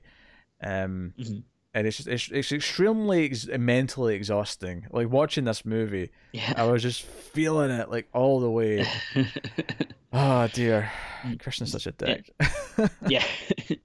And then just real quick, going back just a little bit, the Sure. transition from I think she's having like a freak out or whatever, and she's going to like run into the bathroom, and then it turns into the bathroom on the plane, is just really, really beautiful shot. And then again, just from that to them arriving in Sweden, and again, I think that's when you kind of start to see like you were mentioning earlier, those big like landscape shots, which and again, just all really, really masterfully done. Yeah. And they get, they meet like these other people, these two English people, this English couple who Pelle's brothers brought along. And of course, I'm already thinking at this point, okay, they're bringing victims for whatever they're doing. Like, they're bringing outsiders that they can eat or whatever. Which there might actually be a little bit of cannibalism mixed in there. But one of the scenes again that was very telling to me is it's soon. I think it's after they arrive at camp and they're still getting to know each other, and the body language here is so good, because this couple from England, the boyfriend's got his arm around the girl, their hands are kind of clasped over her shoulder, and they're kind of just introducing themselves, and they say, oh, like how, I think it's really awkward how the brother of Pelle's like, oh, I was actually dating so-and-so at the time, and she's like, well, we went on one date, I didn't even really know it was a date, but yeah, we met first, and there's like, oh, now we're engaged, and like, oh, congratulations, and like, as they're walking, like, they've got their hands over each other's shoulders, hands are clasped, it's like, they're really affectionate, and then in front of them, Danny and Christian are walking just sort of like, there's like 5 foot between them, like they're walking as a pair, but they're walking with the biggest distance possible, and not that you always have to be holding hands or anything, but they're just so far apart. And then they say, oh, how long have you two been together? And first of all, they give different answers. He says 3.5 years and she says 4, so which tells you that he's been checked out of the relationship for a while. But also like just the fact that they answer at the same time, and the fact that they've just brought up engagement, they're engaged, this couple, and they have been together for 4 years, and like the subject of engagement almost looks like a really ugly subject, where she kind of awkwardly says, oh, that's great, and it's just really awkward, like like they should probably be at the point where they're talking about that. And they're not. It's not even come up. Like, it's something that he would never come out. And then of course he's forgotten her birthday. It's another big plot point early on, because she mentioned before they leave that she arrives, they'll arrive in the place on her birthday, and Pelle remembers this and gives her a drawing of herself that he's done, because he draws things, and she mentions that Christian's forgotten, but it's not his fault because she's not reminded of him. And I'm like, wait a minute, it's not his fault that he forgot your birthday because you didn't remind him. Hold on. Look, I'm terrible at remembering birthdays, I am, but I can handle one person. I can handle the important person, right? Yeah, if it's someone that's like you're going out with and stuff, it's pretty easy to remember. And then also, like, with this day and age, with like electronic reminders and like Facebook notifications and stuff, it's no really, I think it's a lot harder to forget birthdays than it used to be. At the very least, you'll know early in that morning, because at least one form of social media will say, hey, ding ding, it's this person's birthday. And exactly, not everyone uses social media, admittedly, but these douchebags feel like they use social media. Oh, sure. So, it is what it is. And he tries to kind of like, throw it off as, oh, I thought it was still yesterday because it's still daytime, or, and whatever. And, he's like, oh, I'm sorry, you should be mad at me. And again, he's playing the nice guy, but like everything about the body language, everything about what he says just comes off as someone who's only in this relationship because he's just not willing to be honest and tell the truth. So he has to, and again, it makes it like what she's going through with him is much worse. And it's kind of this thing where she really kind of knows deep down that he's not really interested. He's kind of checked out, and it is what it is. So I obviously there's other things we'll mention about the relationship, I think, throughout, but I think at this point we kind of shift to just talking about the plot of the movie and the plot of the camp. in what's going on here, and what they kind of discover slowly and surely throughout, because I feel like the movie does a great job building up at this point in their relationship, and I think that stuff is the stuff that I'm more likely to talk about like beat by beat, like we have done, because that stuff is so well thought out, and like so many little moments that tell you so much about the characters. And everyone's so friendly when you get there. They're nice. Even speaking English for them during certain moments, and they do a little bit of a ritual early on, or some dancing going on, or whatever. But the big thing is day 2, because day 2 has this ceremony where after they've all had dinner, there's like these 2 people at the head of the table, which are considered the head honchos, the people who were celebrating today. And there's obviously the hint before where they're talking about they consider lives to come in 4 seasons, and he gives these age ratings for each season, and the last one ends at 72, and she's like, well, what happens at 72? And you almost take it as a joke where he's like, and kind of does the neck slash thing. But we have this ceremony where they go out to this cliff, and these 2 old people cut their hands, they put their blood on this rune that's up there, and we get a very, very violent like jumping off this cliff, and like you see the head just like smash against this rock. It is brutal. Yeah, is like so vicious, so gory, and it's just like illuminating like parts of the body that like you don't think of, like just like the like lower teeth on the skull just like completely exposed, and like just the rest of the head just this violent bloody like mush, and then you think that's bad, and then the second the other guy goes, or the the first one was like the woman, and then the second one the guy, when he jumps he doesn't quite make it, so they have to put him out of his misery. Yeah, with a really comical big mallet. Like, again, this was one of those things where it was almost darkly funny the way they had to come in, and they took turns like hitting the guy in the head till it was like a bloody mush. Super violent. So if violence is a problem, this would be the one scene that really sticks out as being violent. And obviously they're freaking out. The British couple especially are really freaking out at this, and they're saying, because once the women jump, the guy's like on the cliff, and they're like, no, please don't jump, like don't have to do this, and they're all kind of freaked out, and it's like, no, this is their culture. They believe in giving themselves up at 72 before they get like sick and old and kind of thing, and they try and like pass this off as normal, and it's their culture. And again, like Christian just kind of shrugs and goes, oh, I mean, I'm freaked out, but like, Yeah, and like they're all, as like anthropology majors, you can see that, like this kind of stuff is like fascinating, like as, brutal and messed up as they probably think it is, like there's still this hint of fascination with them where they're like, oh, okay. And especially, which I don't like, when they're doing something that's like a big deal, like their thesis, like, you can kind of feel like maybe they might even be a little glad at how messed up it is, because it's going to make it a lot more interesting, for their papers. Yeah, and that comes up, and that's another example of Christian being a dick, not just with Danny, because Josh is, I keep almost calling him Chidi because of the Good Place, but yeah. He comes in, he's like, hey, I know you're doing your thesis here, and I want to tell you first, so I'm not making it weird by not telling you, but I'm also going to do a thesis on this place. And he gets kind of pissed off. He's like, are you serious? I've been planning this for months and months, and this was always going to be my plan, and now you're taking it because you don't have anything else of your own. It's kind of cowardly. And everything he calls him in this scene is just kind of true about who he is in general. It's very blatant and whatever. So they're both kind of vying to learn some of the secrets of the town and what their culture is and what they're doing. And again, it's just such an asshole way that he like approaches it, because there's no reason why really they probably couldn't have each done it on this community and stuff, but like, again, he should have approached them and said, hey, this is what I'm thinking, like, is that okay, can we talk about it?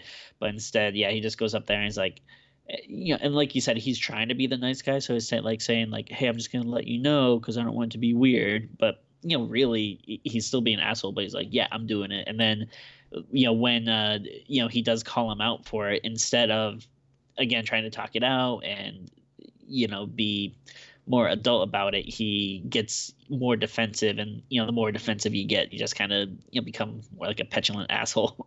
Yeah, I mean that's him. That's him in a nutshell. Yeah. Because we learn a few things about their culture here, which we have to talk about the book and the Yes. character who is in the book, who I didn't know earlier. Oh god, I'm looking for his name in the credits. It's like a short name that begins with an S. Ruben. Oh, Yeah. not an S. Okay. Yeah, not an S. So Sorry. we find out that they've got this book they read from, and it's just we see like glimpses of it, and it's just like a child's like scribbles essentially, and they treat this like prophecy, like this is their scripture, and it's an ever-going process. They've got tons of volumes of it, and this is the latest one. And we find out that this kid, this disabled kid, Ruben, who's got a deformed face, he's the one who writes in it, and he explains to I think it's Josh that yes, we see someone like him is not being clouded like the rest of us. He's got a direct line to the beyond, or whatever the phrasing was, and he's and quite rightly he's like, yeah, well, what do you do if once Ruben's passed away? Like, do you just wait for someone else who's like him? And he's like, oh no, like we intentionally have people born out of incest to facilitate this role, and like. And this comes because I remember earlier in the film where I think it's Christian is like asking someone about like this, and they say, "Oh, there's no incest, no. Like, we it's a small community, but we respect the rules and taboo of incest. We bring in outsiders, kind of thing." And because I think that's the same scene where the British guy has gone missing, and they claim that he left in a truck without his girlfriend for her to join him later, but obviously Danny thinks this is kind of weird, and she comes up to tell Christian this, and he goes, "Oh, that's really weird, babe. She contacted him to say goodbye. I mean, that's really odd." And then immediately goes, "Well, that reminds me, on the subject of it being a small town and incest, like," and he just immediately starts ignoring her again. So just little things like that drive you up the wall. Like you really, and especially at this point when you can kind of like this isn't really a movie with like any big surprises, I would say, because like you kind of know pretty early on that it's like, all right, this seems like it's going to be like a pagan cult movie, and obviously what you expect in those movies is people getting sacrificed, and like they don't really shy away from that, but you can kind of see like the people are so interested in it, they're like ignoring these kind of signs where like Danny feels like the only one, well, I guess Danny and like the British couple are kind of like the only ones who seem to be acting sensibly and kind of know like what's going to happen, or at least know that like something is not right there. So, and then the British woman disappears as well, and say, "Oh yeah," and it's different people who tell them, "Oh yeah, I took her to meet her boyfriend yesterday." And again, it's more suspicious stuff.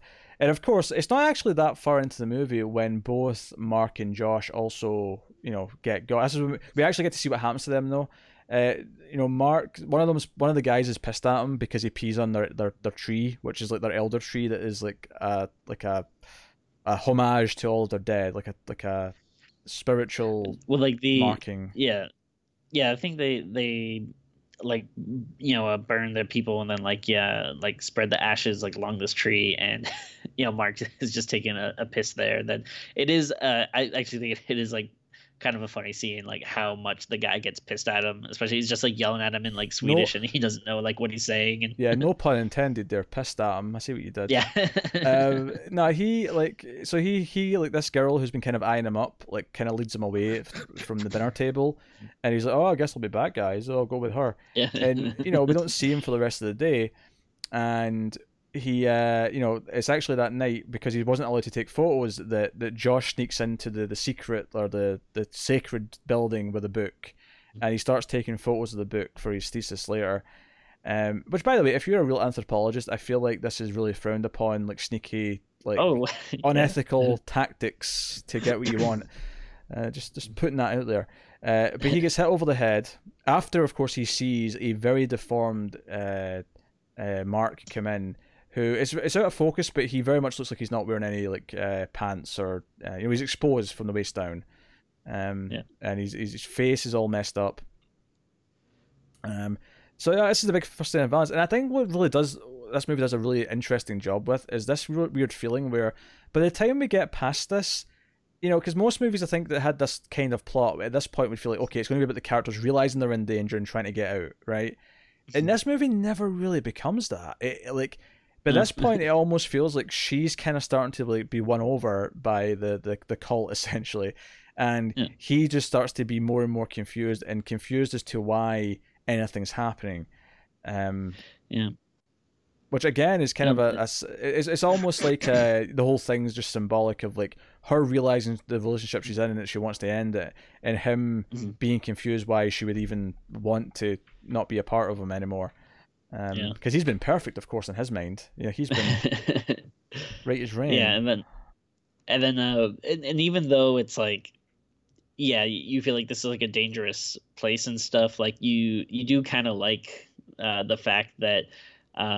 She's actually, somewhere where she's kind of like with people that appreciate her, as opposed to, this guy that like, just can't be bothered with her. Like these people actually, like her time and what she's contributing to them. It starts with Peli, who, it seems to be into her, and he does kind of hold her hand at one point, and she's like, oh, Christian could walk in at any moment. And he's like, well, yeah, exactly. Like, do you feel held by Christian? Do you feel like he's there to support you and comfort you? And he kind of sets up that theme. And of course, later on, when she becomes May Queen by winning the dancing or the dance off, essentially, because eventually people fall down because they're dancing so long. She's the last woman standing, and she becomes the May Queen. Like, Peli outright kisses her in the face, and it doesn't even feel like she even reacts to it all that much, beyond just, of course, that makes sense. But. Yeah, so there's some. I feel like before we get to her side of it, we have to talk about Christian's side of this, because there's a woman, a young woman who's kind of staring at him throughout their time at the place, and she is eyeing him up, and at one point puts a love rune under his bed to kind of signify that she's claimed him, and at one point he's led to a building with either her mother or just one of the village elders. To say that that this young girl has claimed you and wishes you to mate with her. She's chosen you as a mate. She's not allowed to have sex, and she wishes you to be the young lad in in contention. Yeah. And this is after he's eaten a pie with her pubic hair in it. Yeah, because by this point they're already starting to rope Danny into like some of the activities that the women do, such as cooking. So she helps make these meat pies, which I'm pretty sure is human meat, just based on, or even bear meat. Which, by the way, let's mention the bear. Chekhov's bear. There's a bear early on in the movie when they first arrive, and the guy's like showing them around. He's like, and one of them's like, we're not going to mention the bear, and the guy who's showing them around just goes, it's a bear, and just keeps walking. Yeah. In a cage, of course. He's not just out in the open attacking people, obviously. But yeah, so they could be feeding them bear, but certainly human, I expect, because he seems to think it's an intentional pube that she's put in the pie.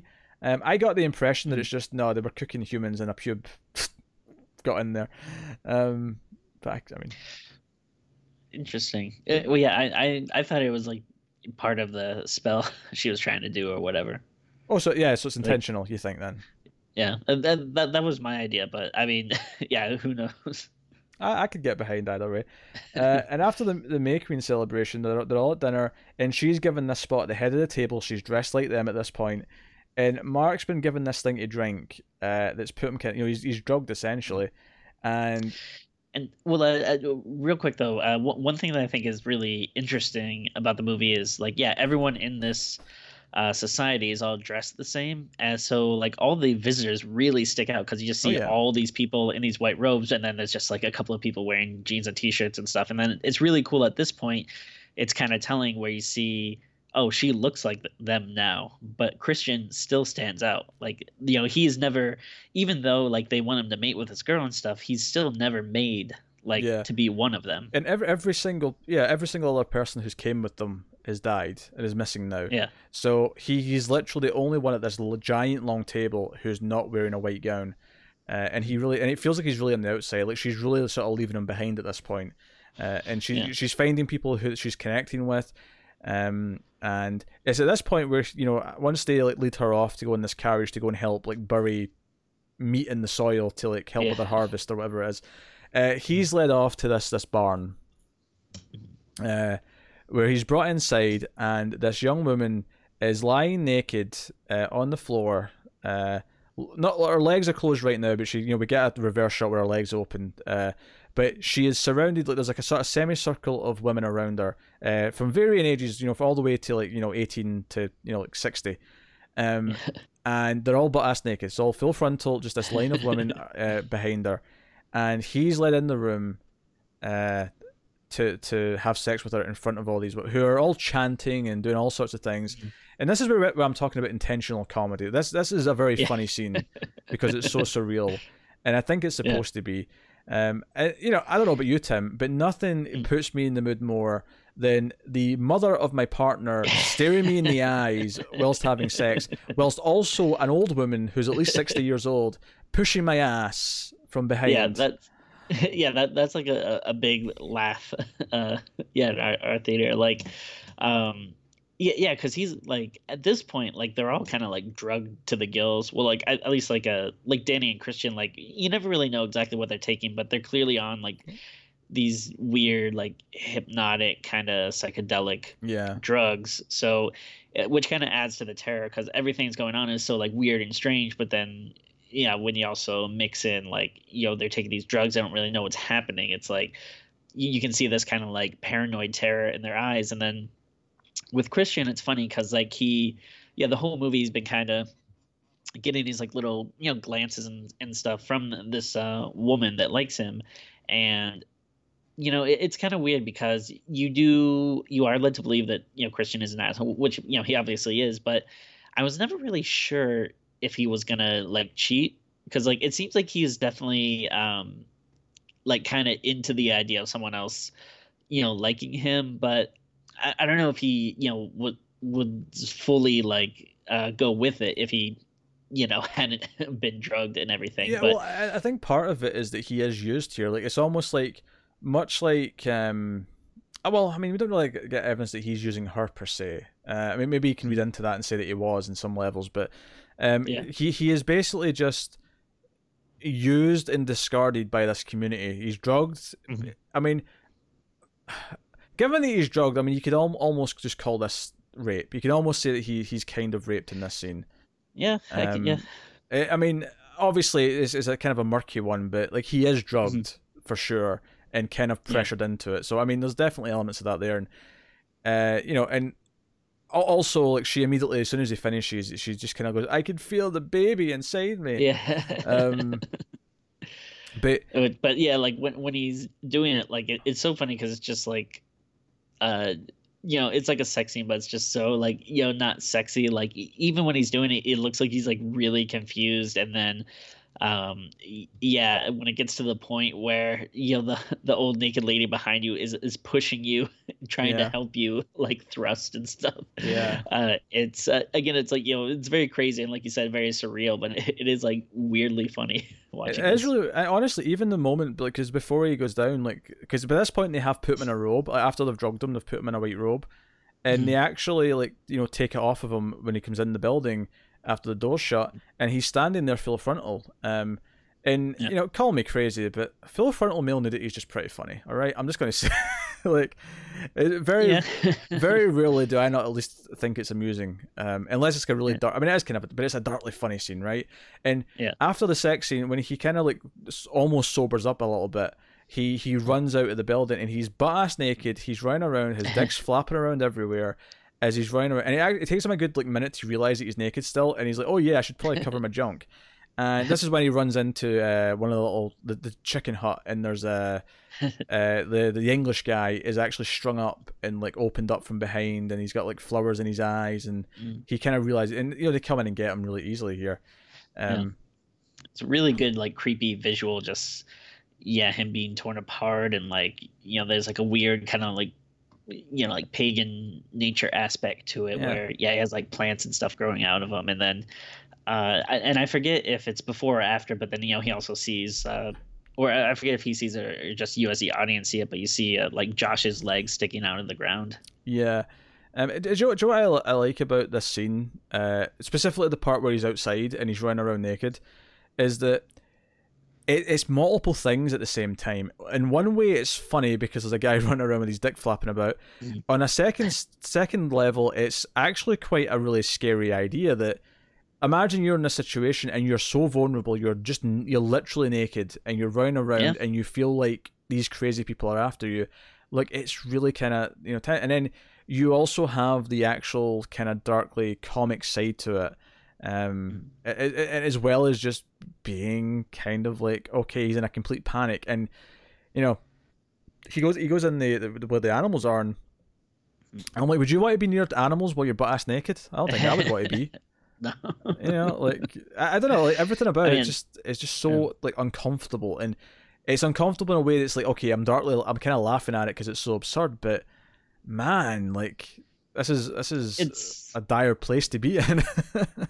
Yeah, it's just really impressive how he's just able to do multiple things at once. It's like, this is like really scary, but it is also, like weirdly comedic. And there's a lot of different aspects in it you can see. Yeah. And of course, Florence Pugh, Danny's, brought back, and, she's being celebrated, but she also witnesses the sex. She's told not to go up there, but she walks up and looks through the keyhole and sees Christian having sex with this girl.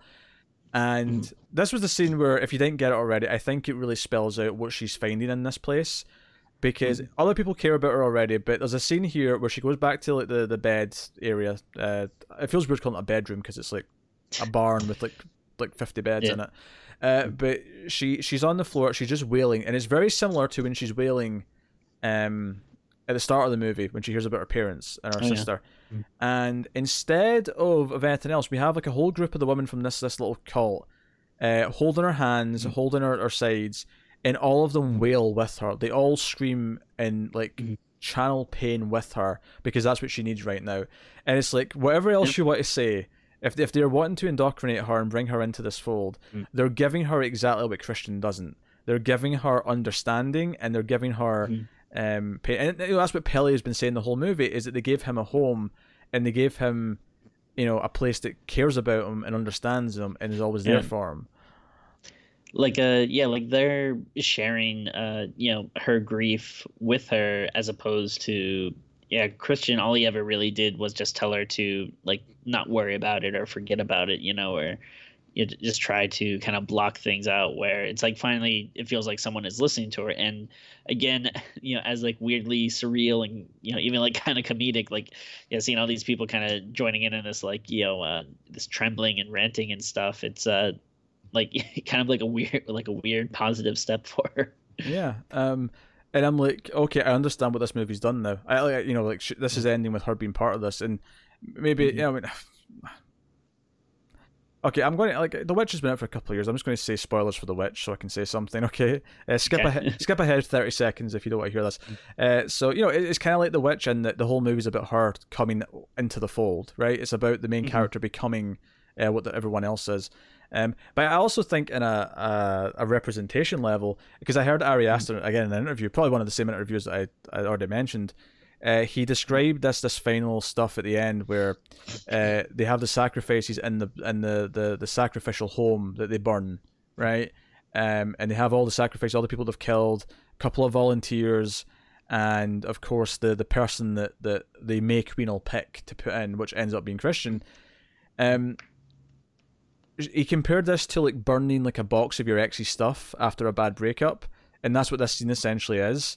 It's him and all of his friends, and like she's saying goodbye to this, and we get the bear comes back because they put Christian, because we don't get to see her pick Christian, but it's kind of clear she's probably going to. At this point, he's just drugged out of his nut. He's just sitting in a wheelchair, not moving, and he's placed in the bear. They skin, they take out the innards of the bear and they put him inside the bear costume. Let's say the bear costume, the real bear. He's inside the bear with his head just poking out under the bear's mouth, and they're put very ceremonial into this building. You get the idea that Peli, when he says his parents died in the fire, it was probably just like this. They probably either volunteered or were the outsiders, and they kept him because he was a child. Either way, it works, yeah. What I thought was interesting, though, is that the 2 people who volunteered from their community, because like 2 of the 9 have to be volunteers from them, they're giving stuff so that it's not painful, like a drug. But honestly, once the fire started, they started screaming in terror, and it was like clear that this didn't work. Like, it was like how much of this is a facade. And maybe you could argue that the whole movie, like if the cult represents the new boyfriend, or the idea of someone that actually will be there for her, like, is it the idea that like after a bad breakup you'll go to what seems like the right thing for you, even though it might actually be equally unhealthy? I don't know if it's maybe trying to say that, and you're just trying to find solstice somewhere, or if it is the right thing for you. And it's just, okay, all these horrible things are happening, but it's like, it's not, if you take it less literal and more just, okay, like the idea that you have to be like kind of harsh with yourself and like cut off everyone who's part of that life that you're trying to leave. Like, so for her, like him and all of his friends are the things that she has to cut out of her life. She has to break away from that to be healthy, and that's what burning the building, aka the breakup box, is at the end. Is that she has to make a clean break and just jettison them out of her life and embrace the new parts of her life, which is what the cult represents. Whether that's a new boyfriend, a new group of friends, whatever, a new hobby, whatever it is. Yeah. So I think it's quickly what the movie's really about, which is nice. I think that's a different thing from Hereditary. I don't know, how did you like the ending? Did you like all this stuff at the end? I don't. I did, yeah. I like, and again, similar to like kind of the stuff we've been talking about. I like that there's, a lot to think about, here. Obviously, it's very metaphorical. Like you're saying, it kind of, is like that, reaching that end point of a breakup and trying to put stuff behind you. But then also it just kind of works, on a horror level too, where, you have, what this one guy's going through, which is just, terrifying, where you're being sacrificed, you're being sewn up into a bear. So it's, this extra layer of like weirdness going on, but then also just kind of not being able to move as this place is burning is like, I just love like the horror and weird imagery and that. And then, like seeing all the other stuff too. Like you see like some of the other like bodies and stuff in them, like very decorated with like, like leaves and sticks and stuff coming out of them.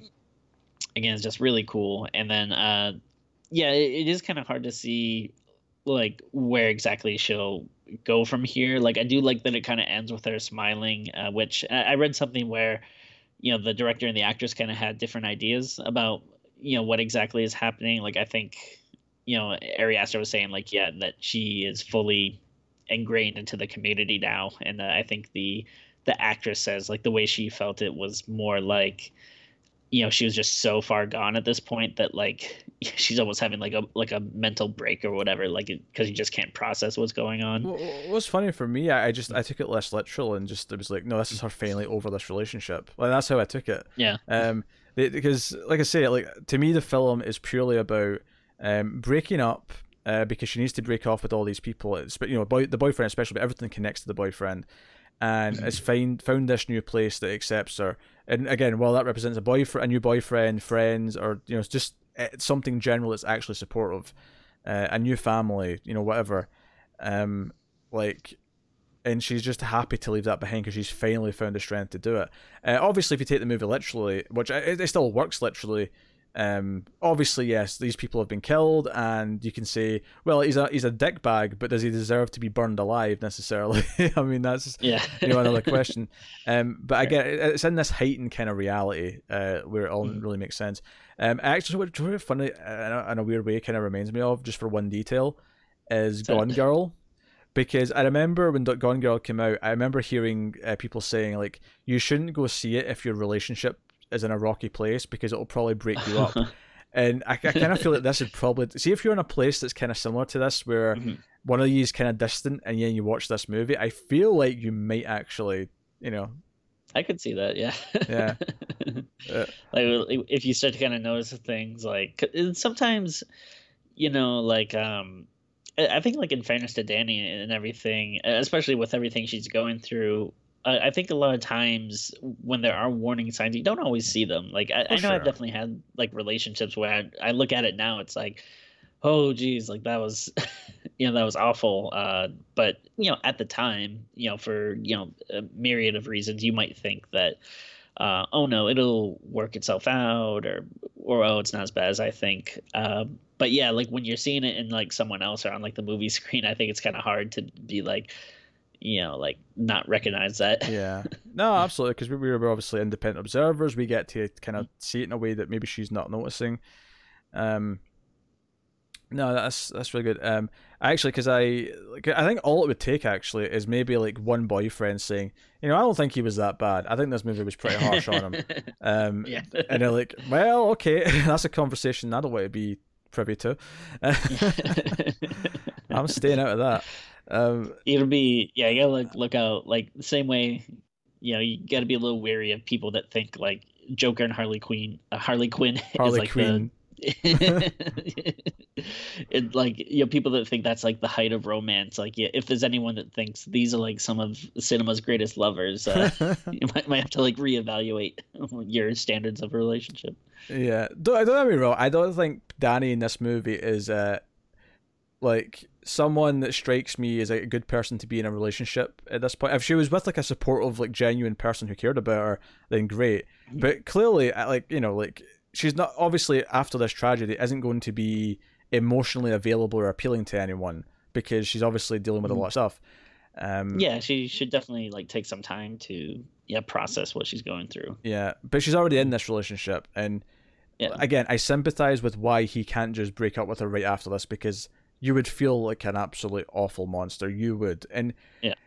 I get that, I totally do. But the way he handles things, like you put on a brave face and you stick with it for however long you think you need to, I guess. But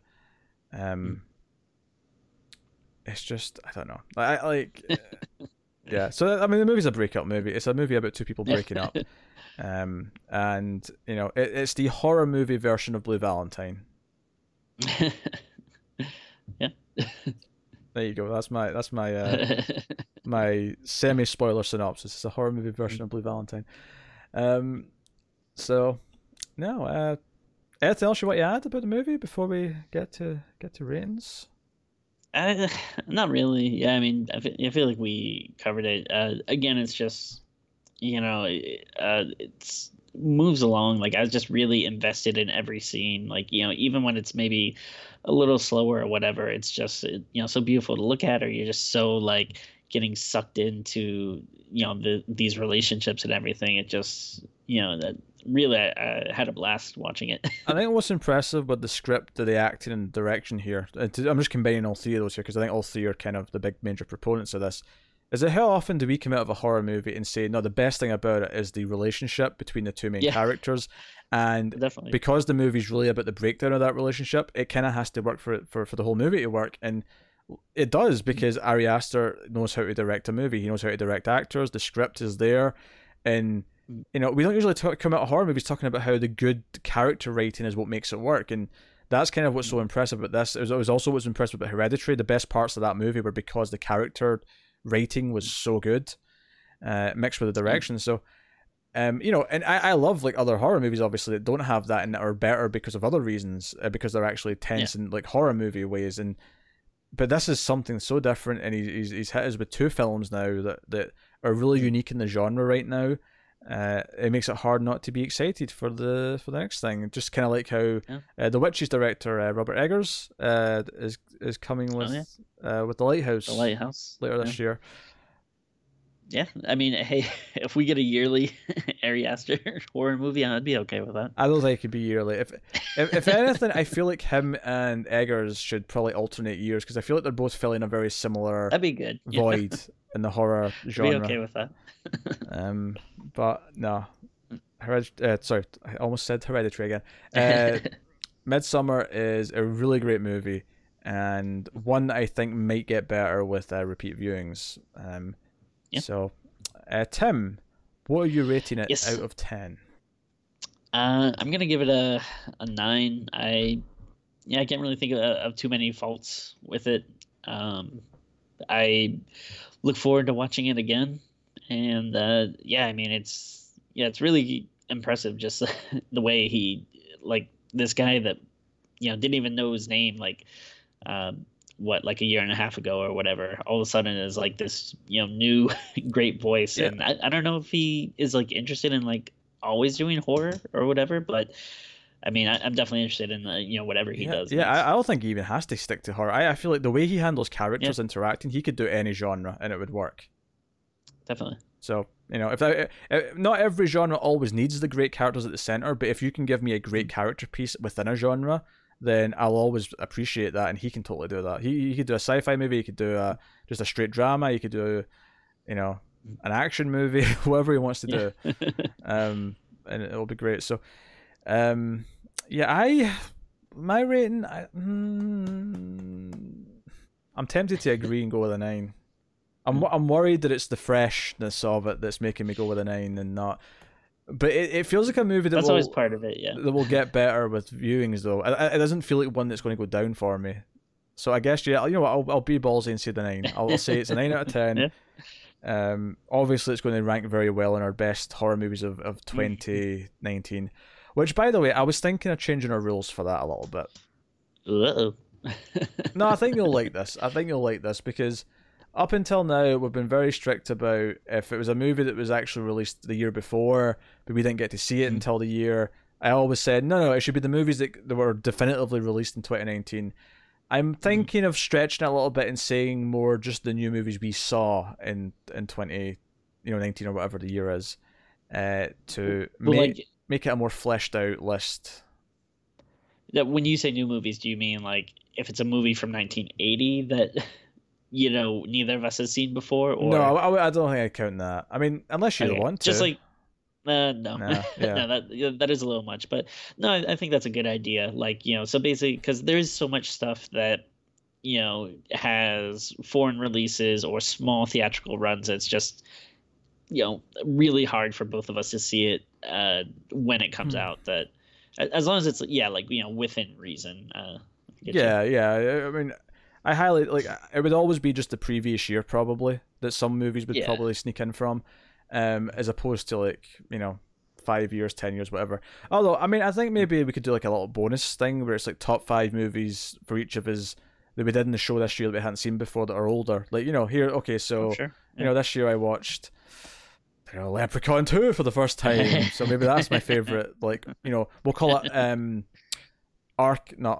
Legacy movie of the year or something. I don't know. That's cool. Yeah. I don't know. Anyway, so that's a conversation for the end of the year or maybe a few months into next year if we do it like we did this year. So, yeah, there you go. That has been Screams After Midnight, and it's been a lengthy episode. Hopefully you got something out of our discussion and you enjoyed our back and forth on it. Obviously, you can support the show by going to Patreon, patreon.com/MaileFuzzTV, where you can support us for as little as $1 per month. And for that $1, you will get a bonus episode of Streams After Midnight every month. You'll also get other bonuses for other shows. You get an extra episode of the Ace, the Atomic Cinema Experiment, which is a sci-fi movie podcast that I do with Tara. You get a show with me and Connor, kind of monthly, not necessarily always hitting it though, which is called Mail Fuzz Mysteries, which is a kind of a random topic show. You get all those things for $1, plus you get early access to some stuff, and so on. And then the other tiers have voting in them higher up, and other things like sponsorship and producer tiers and things like that. So go have a look at that. You can also support us by rating the podcast on Apple Podcasts or wherever you listen to this show. Obviously, if you're on YouTube, like, subscribe, all that stuff. Let us know in the comments what you thought of the movie we talked about, or the news we discussed. Please do that. As for promoting all this stuff, I mentioned the Sci-Fi podcast. Do also check out all the TV reviews we've got going just now. Stranger Things season 3 is ongoing, and me and Connor are working through that. So check that out. As well as all TV stuff, other movie stuff, and so on and so on.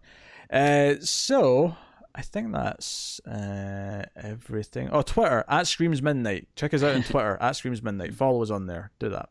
That's a fun place. Tim, any final thoughts you would like to? It doesn't have to be about the movie. Any final statement you would like to impart with the audience? Um, just looking forward to eating dinner after this. Do you know what, Tim? As am I. I mean, I've had dinner, but like I'm hungry. I'm hungry again because whenever we have a long recording, it's like 2 hours, which this has been just over 2 hours. I always like after all that talking, it's like, no, I'm hungry again. That took energy.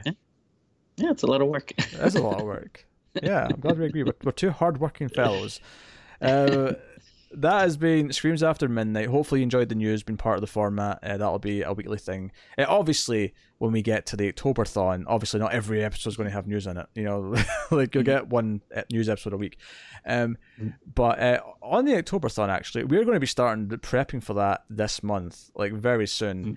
And I will tell you that not only, patrons usually get 3 votes in September for the Octoberthon, patrons will also get 3 bonus episodes in October. Nice. So yeah, and if we're not convinced you to go to Patreon yet, if we hit a goal of $250, as long as it stays above $250, me and Tim will do a monthly live stream called Streams After Midnight, where we maybe do a live movie watch, maybe we play a horror video game, or we just sit and chat about horror stuff, whatever it is. But we'll do that. Anyway, that has been us finally. So thank you once again for watching or listening. We always appreciate it. Keep watching the scary movies, guys, and we will see you next time.